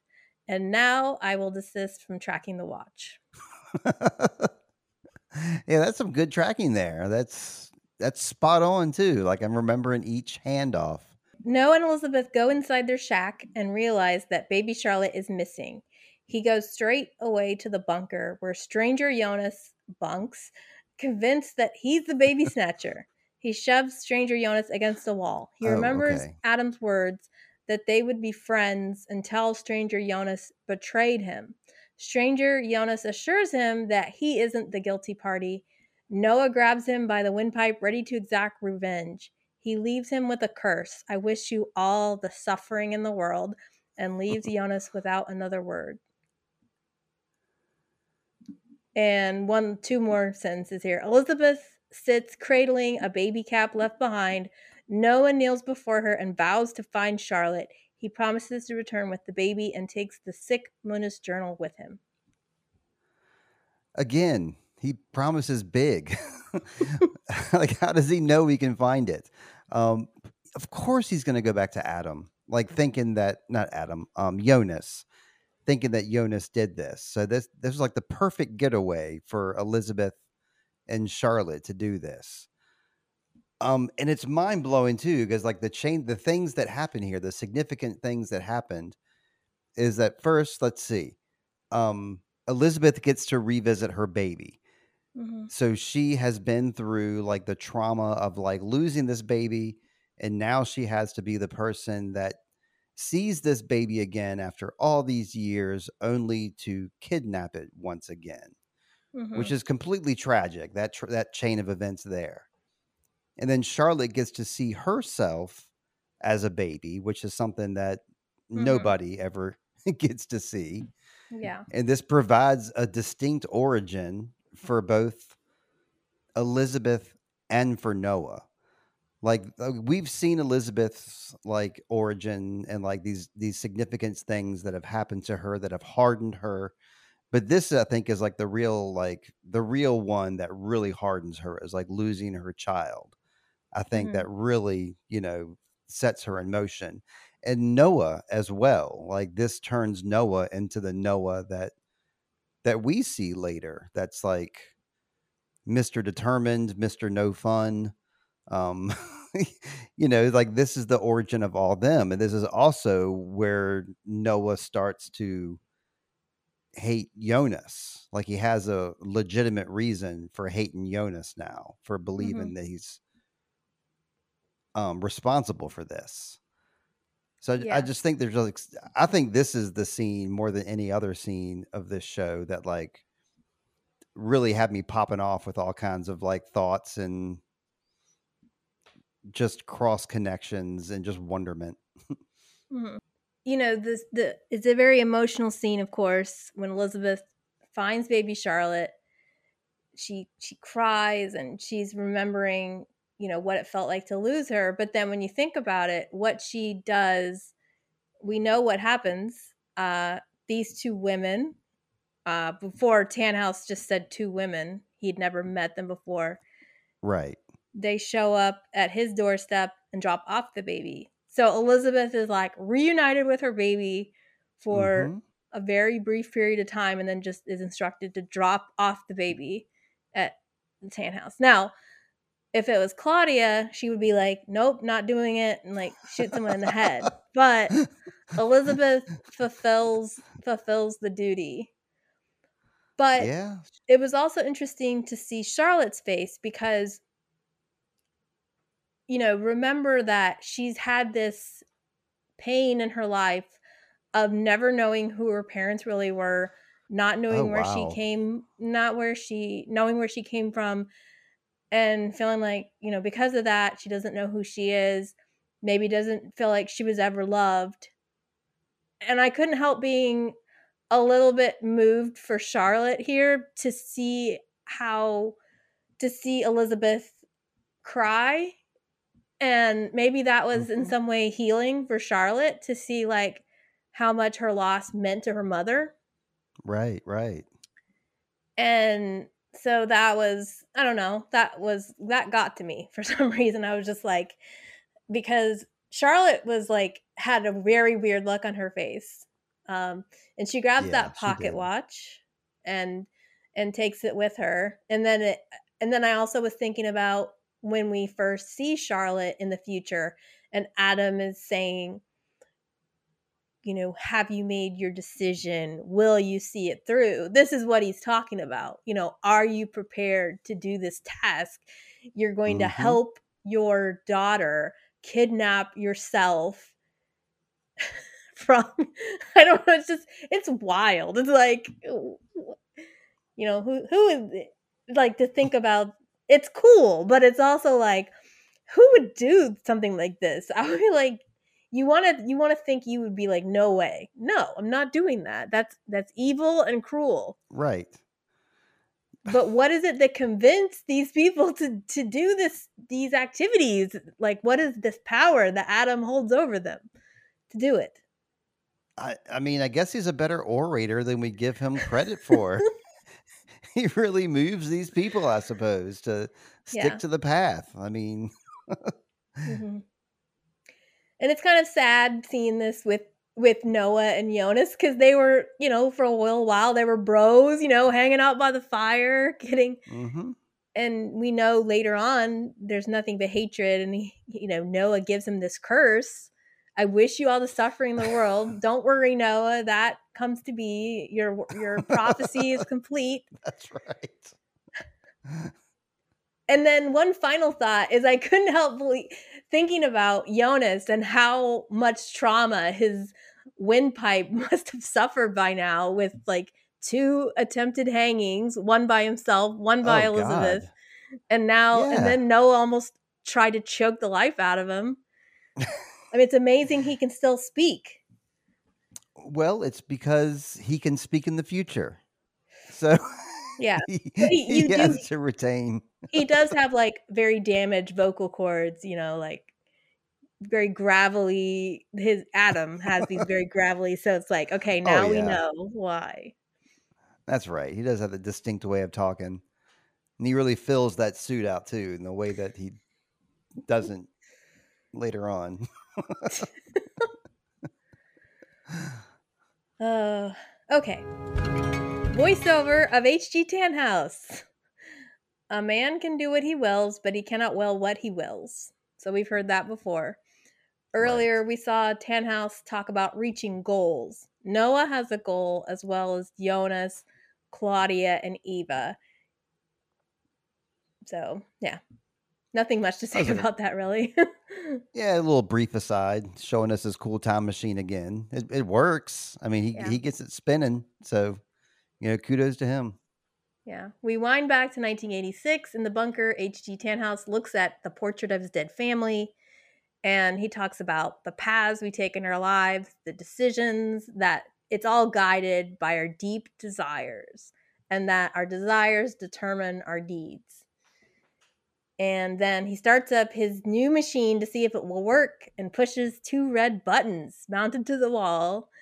And the machine sounds very similar to the suitcase time machine when it's turned on. And then the machine lights up. Yeah. Oh, this is what I was saying before when he did it. This is what I thought that we were. I was a paragraph ahead of you. But yeah, I really like this machine with the big red buttons and the old school computer that he has there. It makes its little neat old noise. I don't know. It all just ties together. I like the stuff. I like the stuff that the show creators use for time machine devices, and they were really creative to like make multiple like time machine devices. Like they really went for broke and didn't just do 1 or 2. They did like 8, which is just so neat. Yeah. But it's also nice to see a machine that works. Right. Yeah. And he's good with all his machinery too. All these old school, like analog, shiny metal parts. It was just a more neat design, I think. It's Tannhaus. Yeah. Tannhaus, he was born in the right time here to make this machine work. We'll rewind back to 1911 to the Tannhaus factory. Bartosz works on a car. A woman approaches holding a suitcase and the hand of a small girl. Bartosz stares in wonder. It's Hannah. He then looks closely at the girl. She has a familiar-looking slash across her face. He calls her Celia. Hannah seems confused that he knows her daughter's name. And this makes me wonder what time period Hannah chose to have her baby based on her haircut and clothes. It seems perhaps the 1980s. Did you think that? Okay. Or did, I was based always on her under hair and, yeah. I don't know. I was just under the impression that it was her and Egon's baby from like 1950 something. So that's where I assumed that she came from. Well, I guess, like, we know she created Celia with Egon, but it doesn't necessarily mean she stayed there with him. She might have been like, hey, the birthing equipment in the hospitals is much better later on okay. than the Okay, I see what you're saying. 1950s. You're saying she So, suitcased herself around to like different time eras. yeah, she could go wherever she wants. So, 33 Okay, all right. years in the past or future, yeah, I'll buy that. And I I just, think yeah. Okay, I'm sorry, go ahead. I was just going to say, like, I don't know, something about her hair, how it was kind of poofy and she had like the bangs hanging down and the bangs going up. So it was a lot like Katarina's hair in the 1980s. And then she was wearing like her and Celia's clothes. They were wearing these like skirts with boots. I don't know. I could be wrong, but Yeah, I guess it's unclear at this point. I'll go with you though. But the thing I noticed though that I was getting ready to bring up was that I mean, maybe the significance of Silja having that scar on her face, maybe it doesn't mean anything. Maybe it's just a identifier, just so Bartosz could immediately recognize her as a child. yeah. But yeah, I I don't mean, of think. course he's shocked. This is the scene that I figured out what the things sit on the wall. This is the scene that it shows capacitors and insulators on the wall there. Yeah. Yeah, I mean, if Bartosz working on a. somebody. Go ahead. Sorry. I was just gonna say Bartosz working on a real early model of a car because if it's 1911, that's like a super old car, which is probably in many cases easier to work on if you have the right tools, which I know he does because he's in this factory. So I don't know. Good on Yeah. Bartosz for learning that old technology. Yeah, I mean, I didn't know Bartosz was this handy. Yeah, he's more than meets the eye. Come on, I told you he was. He's more than a haircut. About the mark on Celia's face, I do think, my personal theory is it's just a birthmark, but I know it's really easy to think like, oh, maybe Hannah thought about having an abortion again and then changed her mind, and this might be a mark left from that, but I didn't even think there's that. no That's evidence for interesting. that. No. Yeah, I don't buy that one. I don't like that. Yeah, I don't like it either. But okay, so Hannah explains she's looking for Jonas. Bartosz warns her that he's changed. Traveling has left marks on him. We know it's not traveling, but stupid handling of electrical equipment, but okay. Thank you. Yes. Even after his wife died, Bartosz never left Adam's side. Did he keep up hope that Adam would find a way, or did he stay to be near his son? No, wait. What's this now? I was just saying that at this point, Celia's dead. And Bartosz is still here. Remember Bartosz was like going to leave, or he could have been like gonna leave town, but then when he met Celia, then they theoretically fell in love and he stayed to be by her side, and then they had 2 kids, and now at this point Celia is dead. But yet Bartosz is still here. Right. I didn't even make that connection. And he's an adult here. He's not like young Bartosz. He's adult Bartosz. Yeah. Absolutely. Not only that, but he's doing, he's almost like, what's that guy's name? Like Igor, like he does whatever Adam That's wants. He's like, right. brings He the is doing his suitcase grunt in work. and he like Yeah. working on the car. Then he just brings in Hannah and Celia, doesn't say anything. And then he says, prepare the chamber for them. And Bartosz takes the suitcase. Again, remember, Yeah. he's just becoming Wow. like a shadow of a man.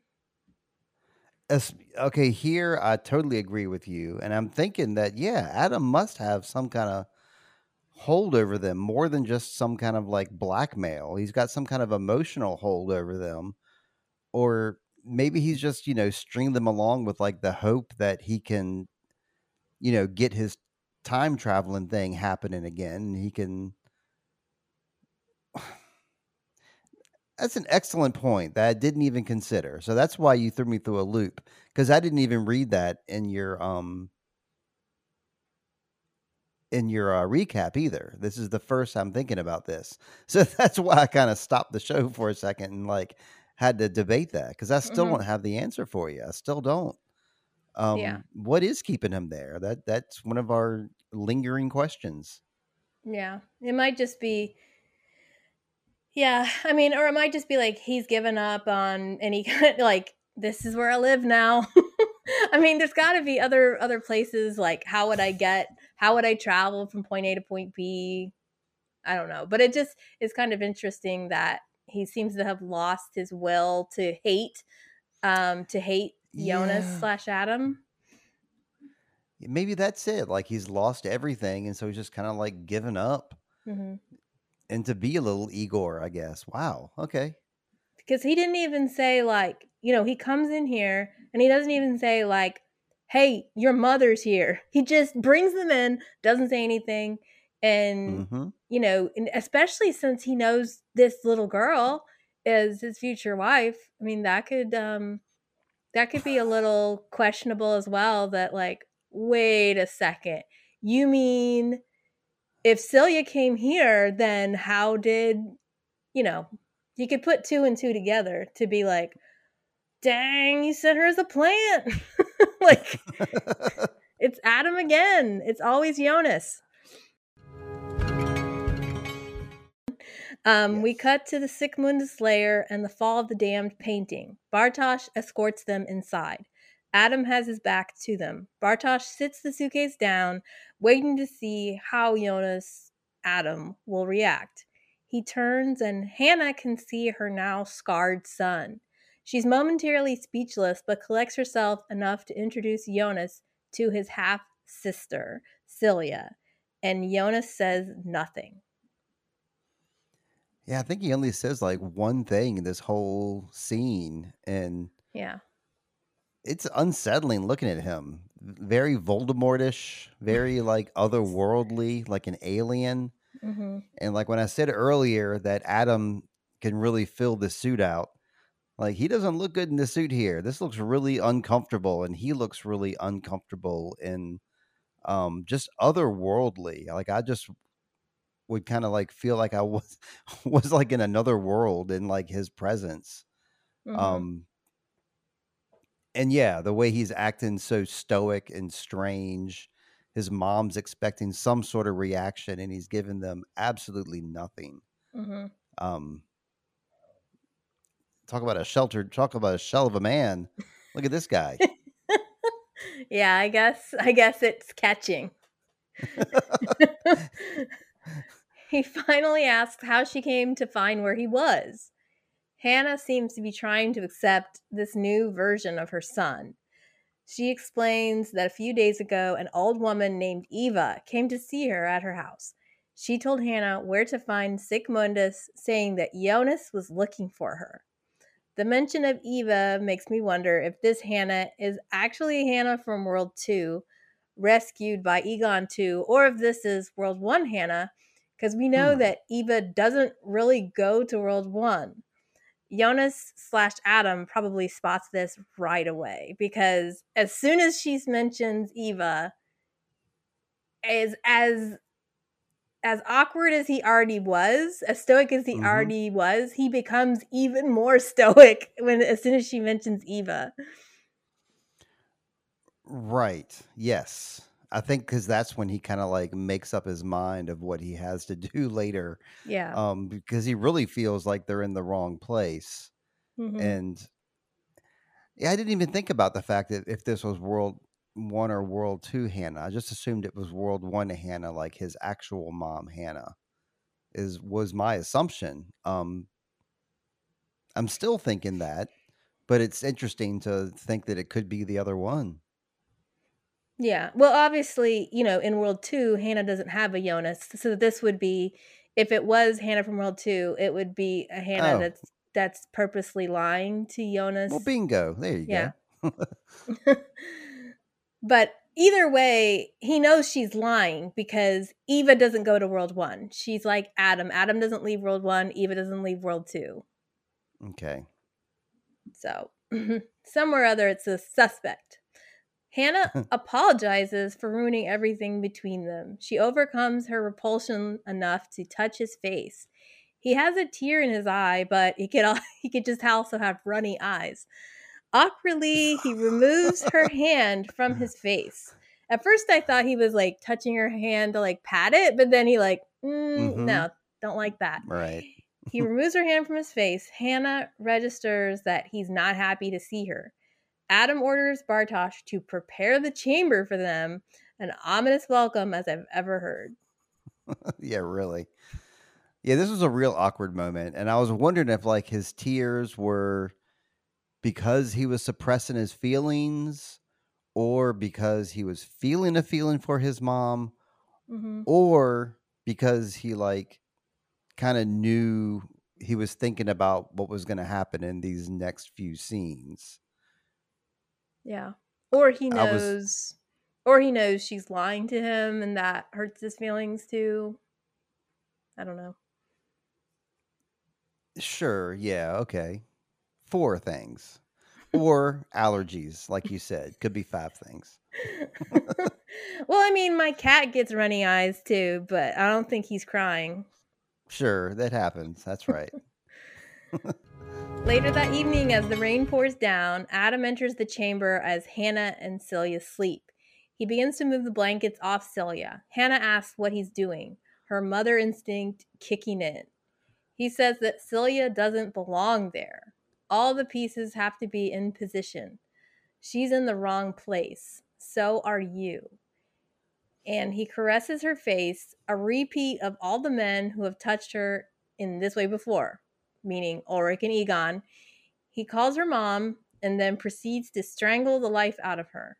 There's something so raw about the way he accomplishes this using his bare hands instead of a pillow. Celia slept through that encounter. Now he goes to her bed and claims he wants to show her a secret. And he picks her up and carries her out of the room, and Celia doesn't seem scared to go with him. Yeah, that was really unsettling how she just didn't seem to care and was like, "Okay, yeah, let's go check out a secret." Like Jonas is awful here. This was an awful scene and it was handled awfully and the way he says that she's in the wrong place and yeah, there's nothing to like here. Like we don't like Hannah, right? Like we pretty much hate Hannah. But I don't like seeing this scene. Like I it's almost like a Freudian thing. Like they always say like you want to like sleep with your mother and kill your father. Well, here he's like instead killing his mother.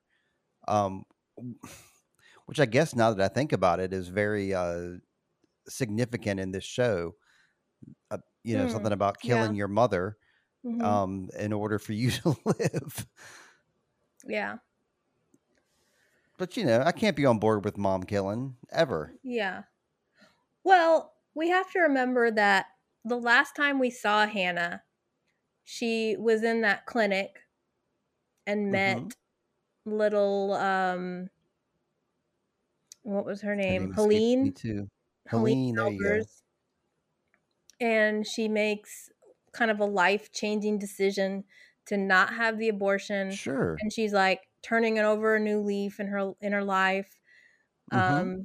finding her own happiness, not worrying maybe about men anymore. So you could, like, for me, I was like, she seems to genuinely, she's there to like reconnect with her son, Yes. like, so it's possible that she's had an awakening or, it's possible she's gotten shifted off some of her baggage and she's a new, healthier Hannah.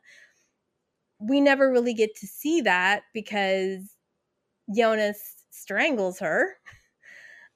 So at this point, I'm not hating Hannah. I'm like, I feel like she wants, she's apologizing to him. Now, could it be another manipulation by Hannah? Sure. But I am usually like, I'm a glass half full type of person. I want to believe that like Hannah was there to like actually reconnect with him and to maybe turn Mm-hmm. over a new leaf, but it's too late for Jonas/Adam. He doesn't want her here. He also knows he needs Celia in a different time so she can Mm-hmm. seduce Bartosz. So Mm-mm. you laugh, but I'm being serious. I know that sucks. I'm laughing um, because it sucks. It's uncomfortable. yeah. But there was, even if, yeah, it's just like, okay, now where is he taking Celia to? That's the other creepy part about it. Yeah, I wondered that too. I guess he was going to show her the time machine or something. Or I saw that you had a different theory that somebody supposited, and I don't agree with that theory at all because there's nothing to support that theory. Um, Hmm. but yeah, I wondered that too. He was going to show her something, which in my mind it could only be the time machine. And Yeah, this is maybe one of two scenes in the whole movie I really hate and I wish they were left out. So the other one is the Elizabeth, the almost rape of Elizabeth. right, Like that is so awkward. And I'm like, why does it have to be like that? And then I'm like the same way about this. Like, why bring Hannah same. back just to kill her unless we're just trying to make a point about how Adam's not human anymore? But it's just it's just kind of gross in all the ways. I agree. It's a bit much, and I think it was done in such a way where they were like, we have to do something with Hannah. We know that Silja has a path. Where does Hannah's path lead her? And I Yeah. guess this is what they decided was like the easiest way instead of like having like another intricate knot. This was the Mm. easiest way to like have her path end. And it also does a little something for Adam. It makes him even more Adam because we still see him as Stranger Jonas right now. He's, even though he looks like Adam, he's still like the guy who plays Stranger Jonas underneath that makeup. So he's still a younger guy. So this is like a character development thing for Jonas, and I guess for Silja because it like leaves her parentless, and it makes Jonas go from like being her half brother, right, Mm-hmm. to like her father figure in a way. Yeah. But it does nothing for Hannah. So I think that's the reason I don't like it too. Is I don't know. I don't like any kind of death scene that's graphic like that. Yeah. Well, the other thing, yeah, we have to have Celia come in somewhere into the show, and in this case, it's an insidious. It makes it clear like Adam had control of Celia, so he maybe brought her to Elizabeth, so Elizabeth could raise her, which explains how Hmm. Celia got to be in 2053 and And is kind of tough. Adam's puppet, another one of Adam's soldiers. So And maybe the okay. fact that she was going to fall in love with somebody was like what was hung over her head as like some sort of promise. Like, Mm, I don't know. She was probably promised some sort of paradise too, and probably in her head, Bartosz was that. yeah. So we wind forward to 1920 to the Winden Inn. A group plays cards. So this is 1 year before Jonas shows up in Winden in 1921. Right. So that's interesting. In Yep. walks Noah as if he's new in town. He goes right to the counter and tells Erna he needs a place to sleep. This is where he grew up, and he struggles to maintain his emotions to be here with the woman who helped bring him into the world. Erna calls for Hanno, and this is where Noah meets his younger self for the first time. And he must surely remember this moment, but he seems surprised. And I guess this is also where we cannot deny anymore that Hanno and Noah are one and the same. Then this is where the names are definitely said. Yes, this is where it's hammered over our head. Like, yes, that's right. And almost seemed like his mom recognized him or something too. I guess it's just the way the scene played out because, Dark kind of does, these longer kind of drawn out scenes on the characters' faces.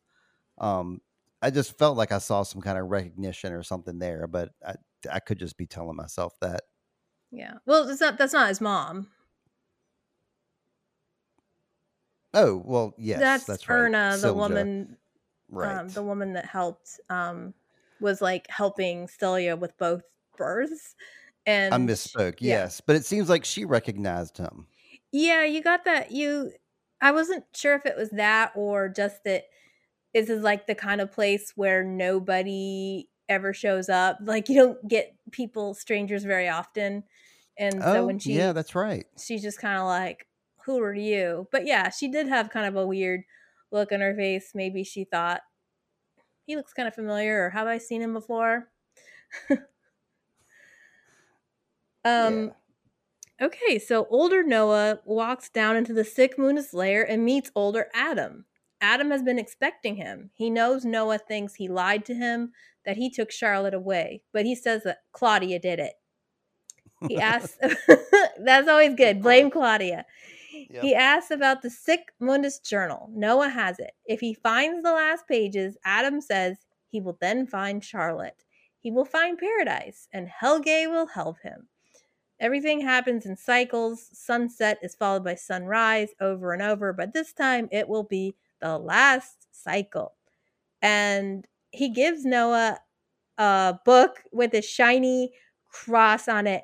And I was trying to think, is this just a Bible, or Right. maybe he's just saying, like, remember, here's your Bible, go do your new job. You're the new priest in town. Yes. Okay. That's what I wrote down and surmised, that he was giving him like something that'll give us like a visual clue as to what he's going to become. That's what I took it as. Okay. I mean, the crucifix on the front too, that tells you that there's something going on in that book. We then again they're saying about the cycles, and over again it'll be the last cycle. Mm-hmm. I'm very interested in talking about that at a future episode.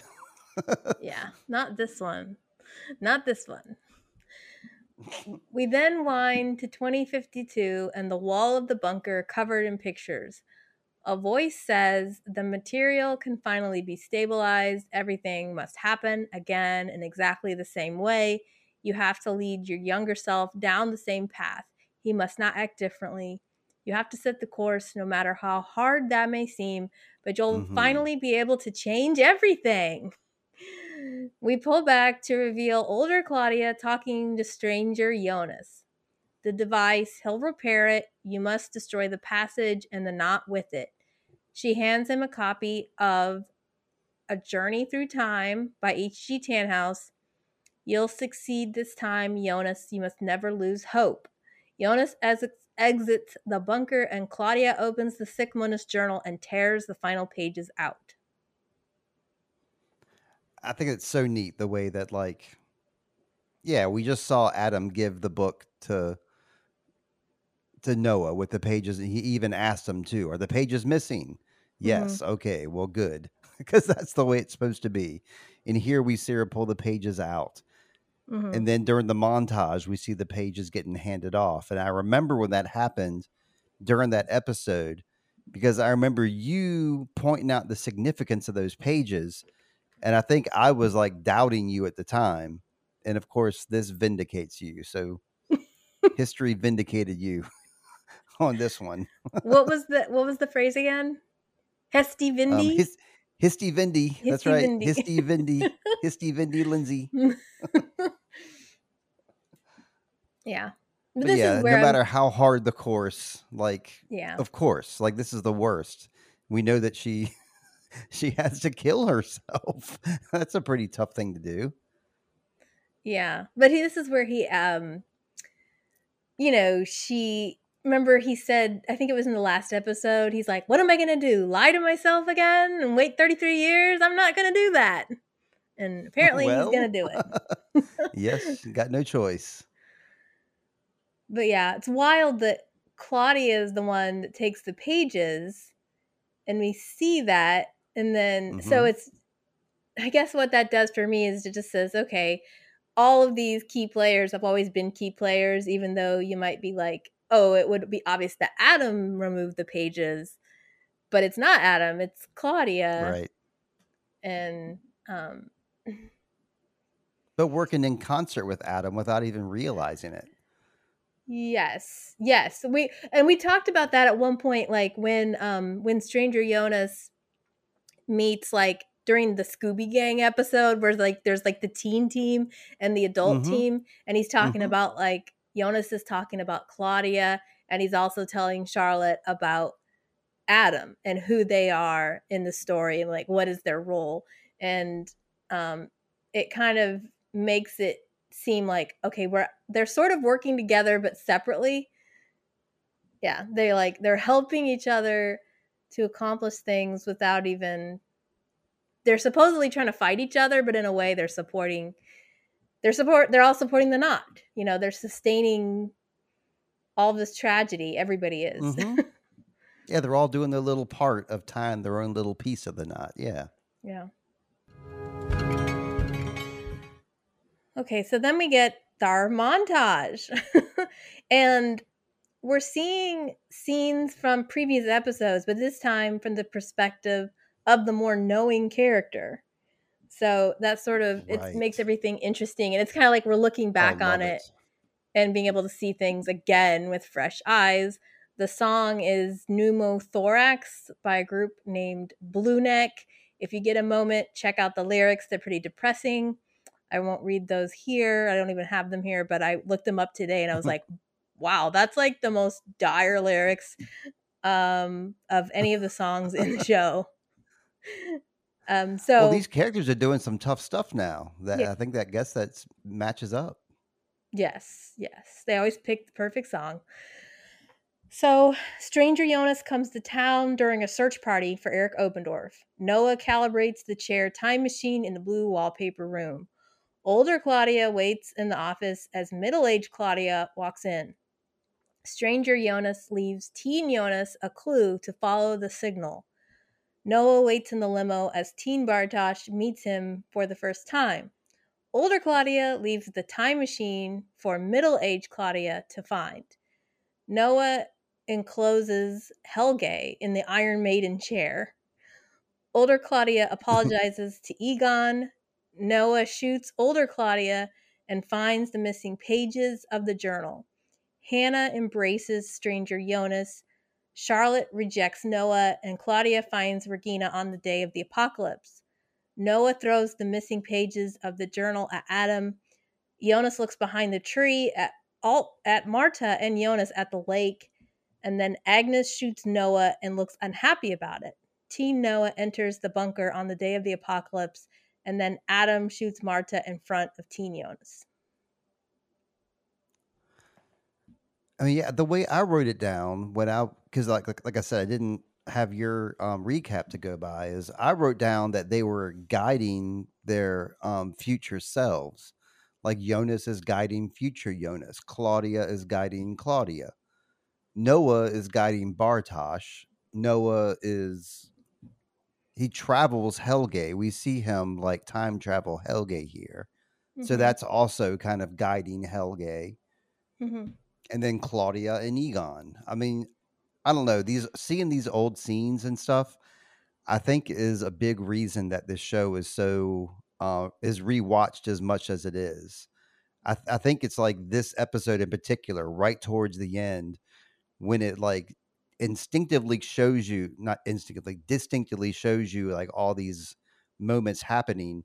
It makes you want to go back and rewatch those moments again. Hmm. The show is That's why I said earlier, like this show kind of creates its own like myth and its own like legend because of this. Like it's a great device, and it definitely made me want to go back and rewatch. Yeah. But it's kind of like yeah, I mean, I get what you're saying. But I guess I was like, when we were first watching the show, we were sort of in the perspective of the less known character. And now Sure. we're like, huh, how would it have felt? I, and again, it depends on the day you watch it. I could register it a different way, but I was like, okay, how did Noah feel that day sitting in the limo, meeting having Bartosh? Like, Right. at this point, he knows one day I'm gonna kill you. Like he has Yeah. that knowledge, and Oh, yeah. but we didn't know that before. So we have more information now, just like they do. And so that just like gave everything more gravity to know. Especially, I guess the one moment I want to call out of all these was the Agnes thing. Sure. Because when we Yeah. saw that scene the first time, Agnes just comes in, looks cold, like a cold hard killer, and shoots Noah in the face. That's all we saw. But when we see it this time, we can see that she doesn't look too happy about it. So even though she's at the height, which I think I say that later, but um she's at the height of her cult mentality, because the reason she shot Noah was because she wanted to be in Sic Mundus. But even then, she wasn't as cold and heartless as we thought she was. Right. Yeah. Yeah. You're proving my point. This is why you want to go back and rewatch so you can think about all the different motivations behind this stuff.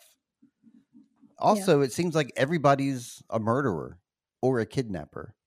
Mm, when yeah. when you go back and rethink about it, like everybody has killed somebody or kidnapped somebody or done something pretty terrible, even like our best characters. Yeah. Everybody's got a lot of baggage. And I write down kidnapper too because Charlotte never killed anybody, but she did kidnap somebody, so she counts as like a kidnapper too. Yeah, I was kind of surprised we didn't see them in this at all. Or yeah, there were some moments that I felt like were kind of missing, but they picked the ones they wanted for a reason. Yeah, that's right. So Alt Marta now enters the Eretlux lair with Bartosh 2. So we're cutting from we saw this at the very beginning of the Oh, episode, right? yeah, and I like the way they did this too because the song ends, the screen goes black, you Yeah. think the episode is over. I love the way they set this up. Mm-hmm. Yeah, it's like an episode of television. uh Shut up. no, I mean I'm being serious. I'm like, the way the screen goes black, and then it's almost like, and there's like this this TV episode inside of this TV episode of like Tannhaus's TV episode. I was That's being right. serious. I wasn't making fun of you. So I thought you were making fun of me. I was not. Okay, so this is something we haven't seen yet. So Alt Marta enters the Eretlux lair with Bartosh 2. She sees the Adam and Eve painting, and she asks Bartosh why he brought her here. He says they will help them. They're the only ones that can help. Marta is aghast. She struggles to explain to Bartosh that Eva is not a nice person. Bartosh says they're the light. Eva enters the room, Mm. and Bartosh looks happy to be bringing Marta here to this person he thinks of as reliable. Eva says, "Isn't it peculiar that one feels the greatest aversion towards the people who are most similar to oneself?" Marta tells her they are nothing alike. Eva admits that she never saw this moment happening again when she was Marta. So there was a similar scene between Jonas and Adam Mm-hmm. in season 2. Yeah. Now, 66 years later, she understands some pain is never forgotten. It brands us for our entire life. You and I, we share that pain. We bear the same scars. She then takes a dagger or sharp weapon and just slashes Marta across the face, claiming Marta will now never forget which side she's on. Bartosz just stands there, again, as Marta bleeds from the eye. Erlex's life and Sicmonus's death.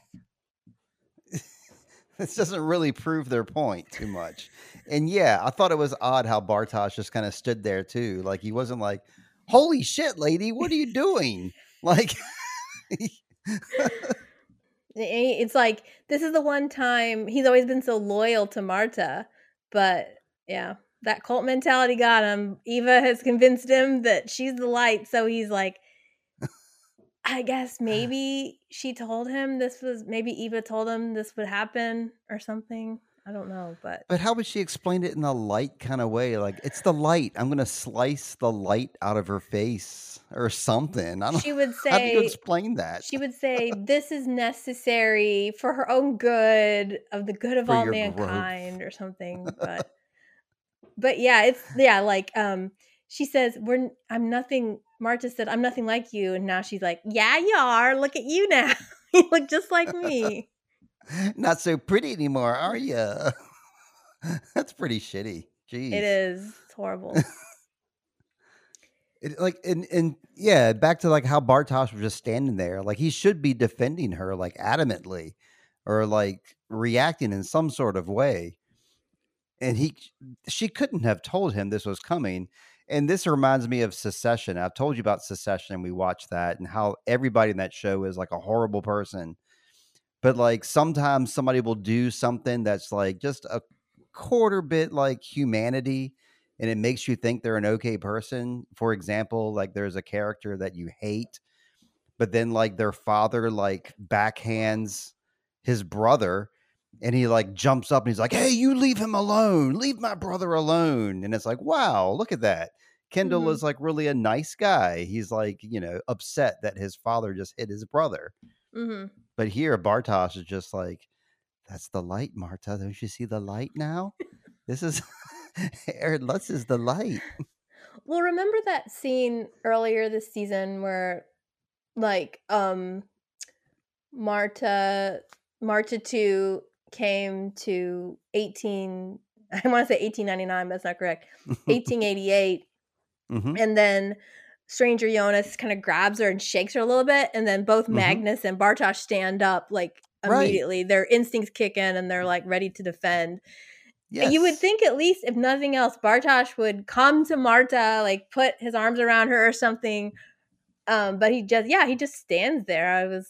I always thought I remembered that Bartosz does look worried or comes over, but he doesn't. He's just like, oh, well. Yeah, the second time through, when I watched it the second time, I was struck by that too.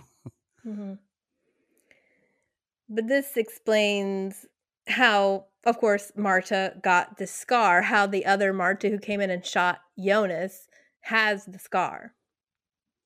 Doesn't really explain much though, other than like, I guess it's supposed to be like a learning moment. It explains how she got it, but it's not like hugely significant like to her growth, like watching somebody she loves die or having to kill someone she loves. It seems like an unnecessary loop in the cycle to me, that she would have to slice her face. But I guess since she did it, she has to do it again. But we have to remember that this is the Marta that becomes Eva. So in a way, she's the most damaged Marta of all. In one reality, Marta dies. In another reality, Marta is killed by Adam by the force of 2 apocalypses. This Marta survives, but she's in this abusive relationship with herself, where her, Eva is like, you will do what we say, or this is what we can do to you. She slices her face, and it's like, in a way, this is like the most twisted Marta of all. You're right. We didn't mention that last episode, how like the Marta that that dies by Adam's hand in this episode at the end doesn't have the slash across her face. She's the martyr that just has the one little scar under her eye. Mm-hmm. So she hasn't, she never progresses to become Eva or even this Martha. Like you said, like she is distinctly Alt Martha who doesn't continue growing. Yeah. I guess at this point, like another recapper said they took it as like this is the moment where Marta stops being attractive Marta and like becomes, I don't know, kind of like Elizabeth becomes the warlord. Now Marta is no longer an attractive woman. She's now just disgusting. I mean, I look at her and she's just disgusting. Blah. Yeah. I still mean, think she's attractive. the I can scar see what they're fades saying. eventually, but sort of like losing her, I don't know, losing her sexuality in a way and just hardening and becoming this more of a cult follower again. Okay, yeah. Like a facial scar, I guess, can do that to you. Can make you like be scared for you to be viewed by other people, perhaps. Yeah, like some people who survive sexual trauma might do things like lose weight, gain weight, or always wear your hair, like just become as ugly as possible so that men don't see you a certain way. And Sure. in this case, like Eva's taking that choice away from her and just saying like, here, we're going to do this to you. Now you're marked. And, this is the Marta that like just all she does is hang out, waiting for herself to show up in the desert in like the apocalyptic wasteland. I guess so. Standing behind door number 2. Yeah. Yeah. Okay. Okay, so you do have to feel sorry for Marta. As terrible as the transition from Jonas to Adam is, Marta gets terribly abused by herself, all the while the loyal Bartosz thinking it's for her own good. And how twisted do you have to be to abuse yourself in this manner? We can speculate on who had it worse, Adam or Eva. But right now in this moment, I'm kind of thinking it's Eva.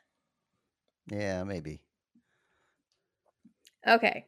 Last little moments here. We then cut to Adam repeating the scene where he destroys Marta on the pile of rubble in World 1. He expects this to destroy everything. Instead, Marta just disappears. Adam realizes that nothing has changed. His plan failed. As he stands there with egg on his face, older Claudia enters the room and says, "Hello, Jonas." Yeah, like I don't know what he thought would happen. Like it looks like he's looking at his hands like thinking he would have just disappeared or like the world would have snapped out of existence. That's what he thinks, I guess, should happen here, which in my mind doesn't really make sense. It doesn't make like sense when you think about things like atoms and matter. It doesn't seem like that would he would just pop out of existence, but I guess that is what he expects.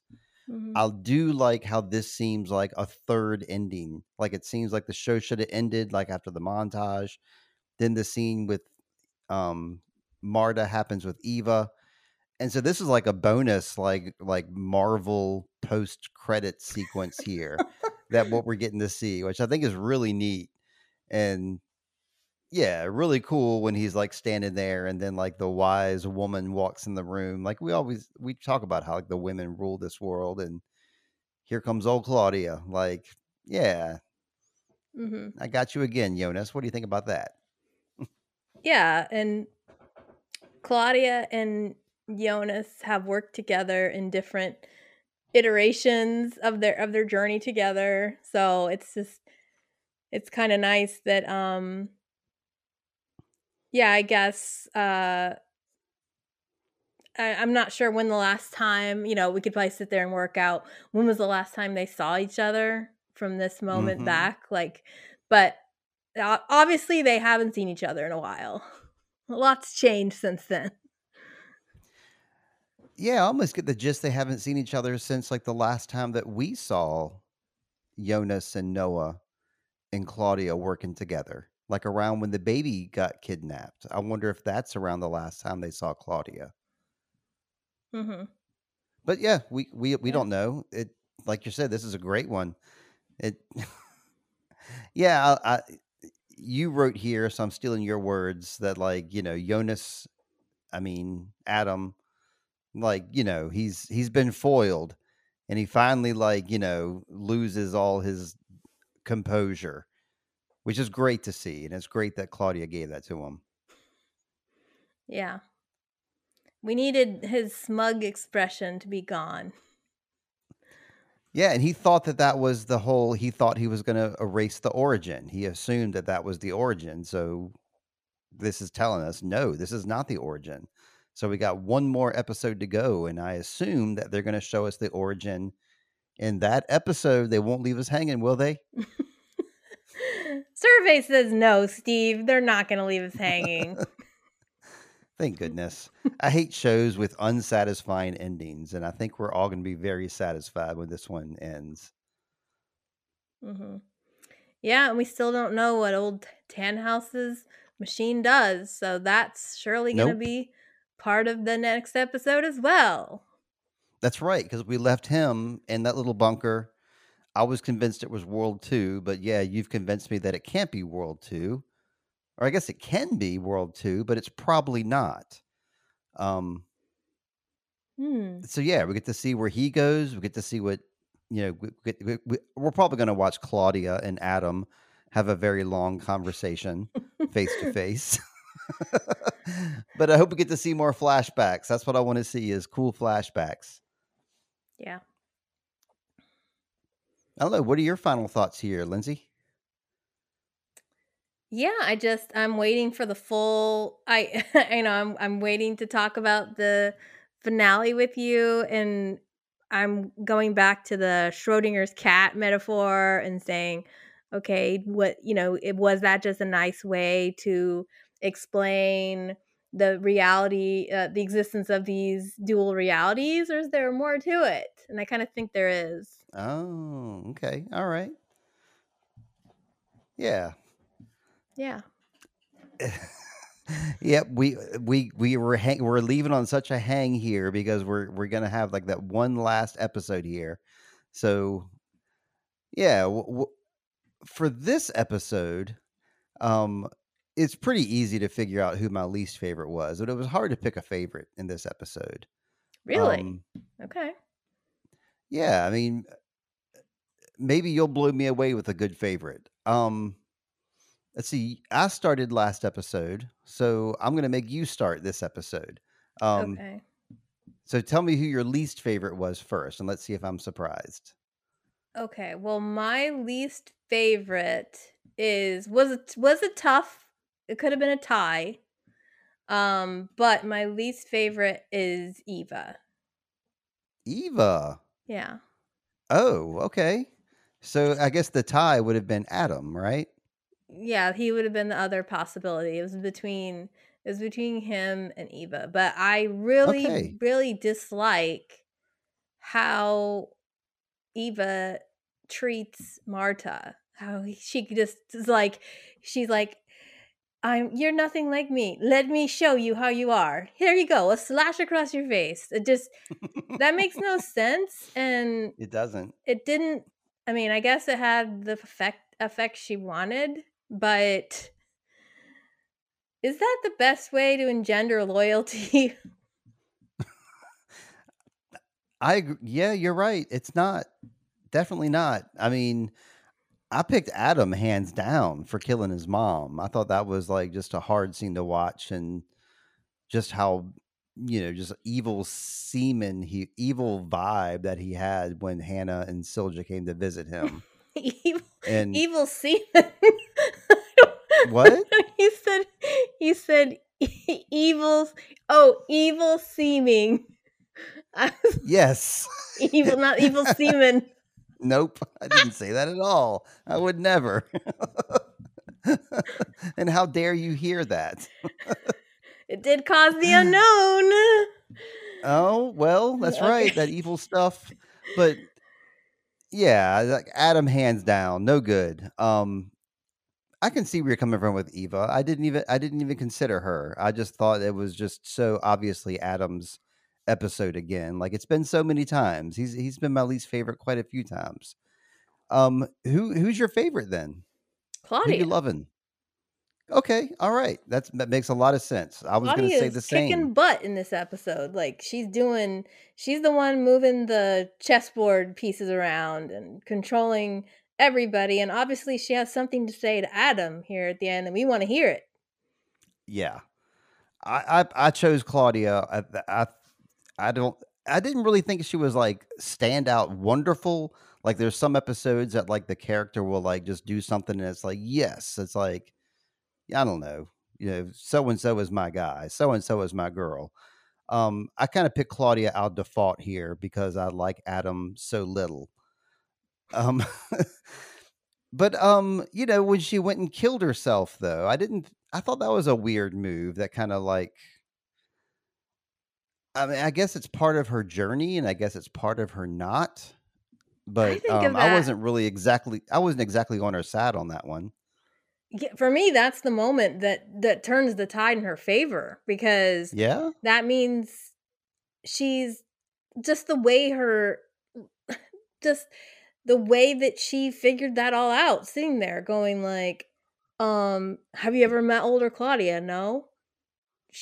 I'm the one, I get the control, so I'm gonna shoot her, like checkmate. It's just brilliant. It's a brilliant character move for anybody to figure that out that quickly and to just take action. And she even hesitates for a moment when she aims, Hmm. she takes the gun and aims at her, but she does do that little check, and she is like going through it in her head that she doesn't want Regina to suffer. And so there has to be a way, not just to untie the knot, but there has to be a way without destroying everything. And neither one of you are figuring it out. So I'm going to take control. I'm just like, how can you not respect that? Because everybody else in this show, that's what they've wanted to do. They're like, you don't know how to play the game. I do. And everybody thinks they do, but Claudia is the only one that figures it out. Okay. Even more fuel for the fire there. Good deal. Yeah. Yeah, it's a better explanation than I could give for my for my reason for picking her. That's great. Well, did you have any honorable mentions? Was there anybody else you were exploring for favorite? Um, Silja, just because I just feel like she should get an honorable mention, just because it seems like her path is not a great one. Um, not the I wouldn't say like it's the worst of everybody, but this episode we've seen lots of different sides of her, but unfortunately we get to see her die, and it's I don't know. I mean, like her death should have had more meaning, I feel. And I feel like it kind of didn't, except to Bartosh. Mm-hmm. So yeah, I kind of wanted to give her like an honorable mention. Um just because I mean, plus she's like a cool character. Last episode, not quite so cool. This one, yeah, the way her vibe came across is much more cheerful, and like we're seeing like a different side of her here too. Hmm. Yeah, I mean, I gave her my favorite character vote on the episode when she helped to bust Jonas out of prison, because I was saying like, oh, she didn't follow, again, like not following orders is obviously a plus with me. She didn't do what Elizabeth wanted her to, and was sort of questioning everything she believed, to ask Jonas like, didn't um why didn't Elizabeth kill you? So she was sort of questioning everything. For me, like for her here, I guess it's the reason, it's me like realizing that like, oh, she allowed Adam to use her for, you know, but again, she was groomed to be that way. And we see that here, that like ends up being raised by Adam and then Elizabeth through Adam. But yeah, I can't be on the side of I guess I can't be on the side of somebody that follows orders so blindly, and I feel like she kind of does that to Bartosh's detriment. But I respect your wanting to honor her as a character and at least give her a mention. Yeah, she deserves at least that. This is Noah's mom. I mean, yeah. And you were talking about when she let Jonas go. Like she never knew. Does she ever know that she's Jonas's brother? Sister, I mean. I I think mean, we don't know. Hannah mentions it. Hannah mentions it.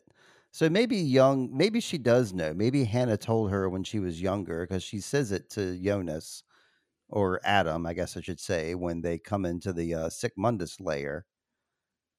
So maybe it's something that she knew ever since she was like a little kid, and Maybe kind of she always could carried have. that with her. Yeah, she could have forgotten. That too. Yeah, she could have forgotten who he was, but yeah, I do feel like I remember she was kind of crying, when she thought Elizabeth that he was going to die.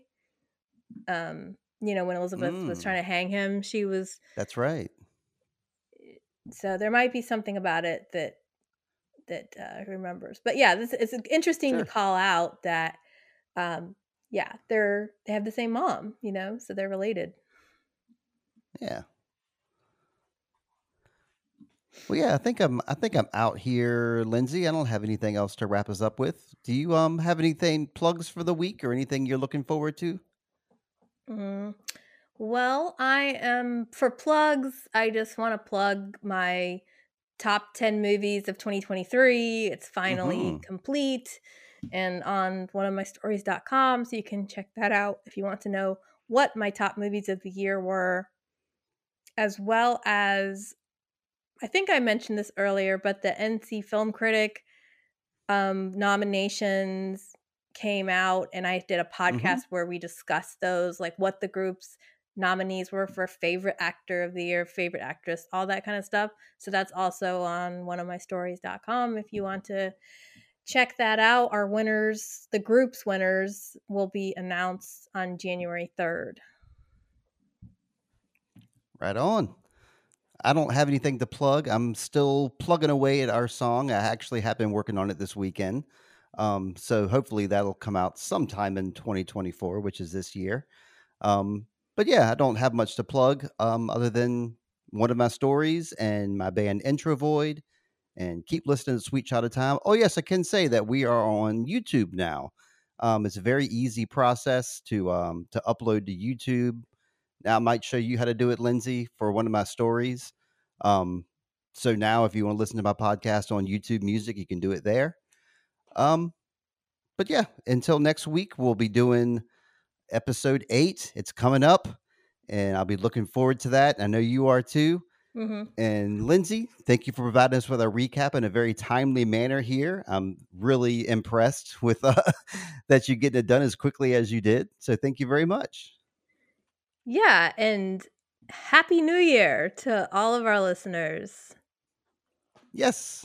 Happy New Year to y'all. I hope this new year comes and that everybody always finds water and shade and shoes.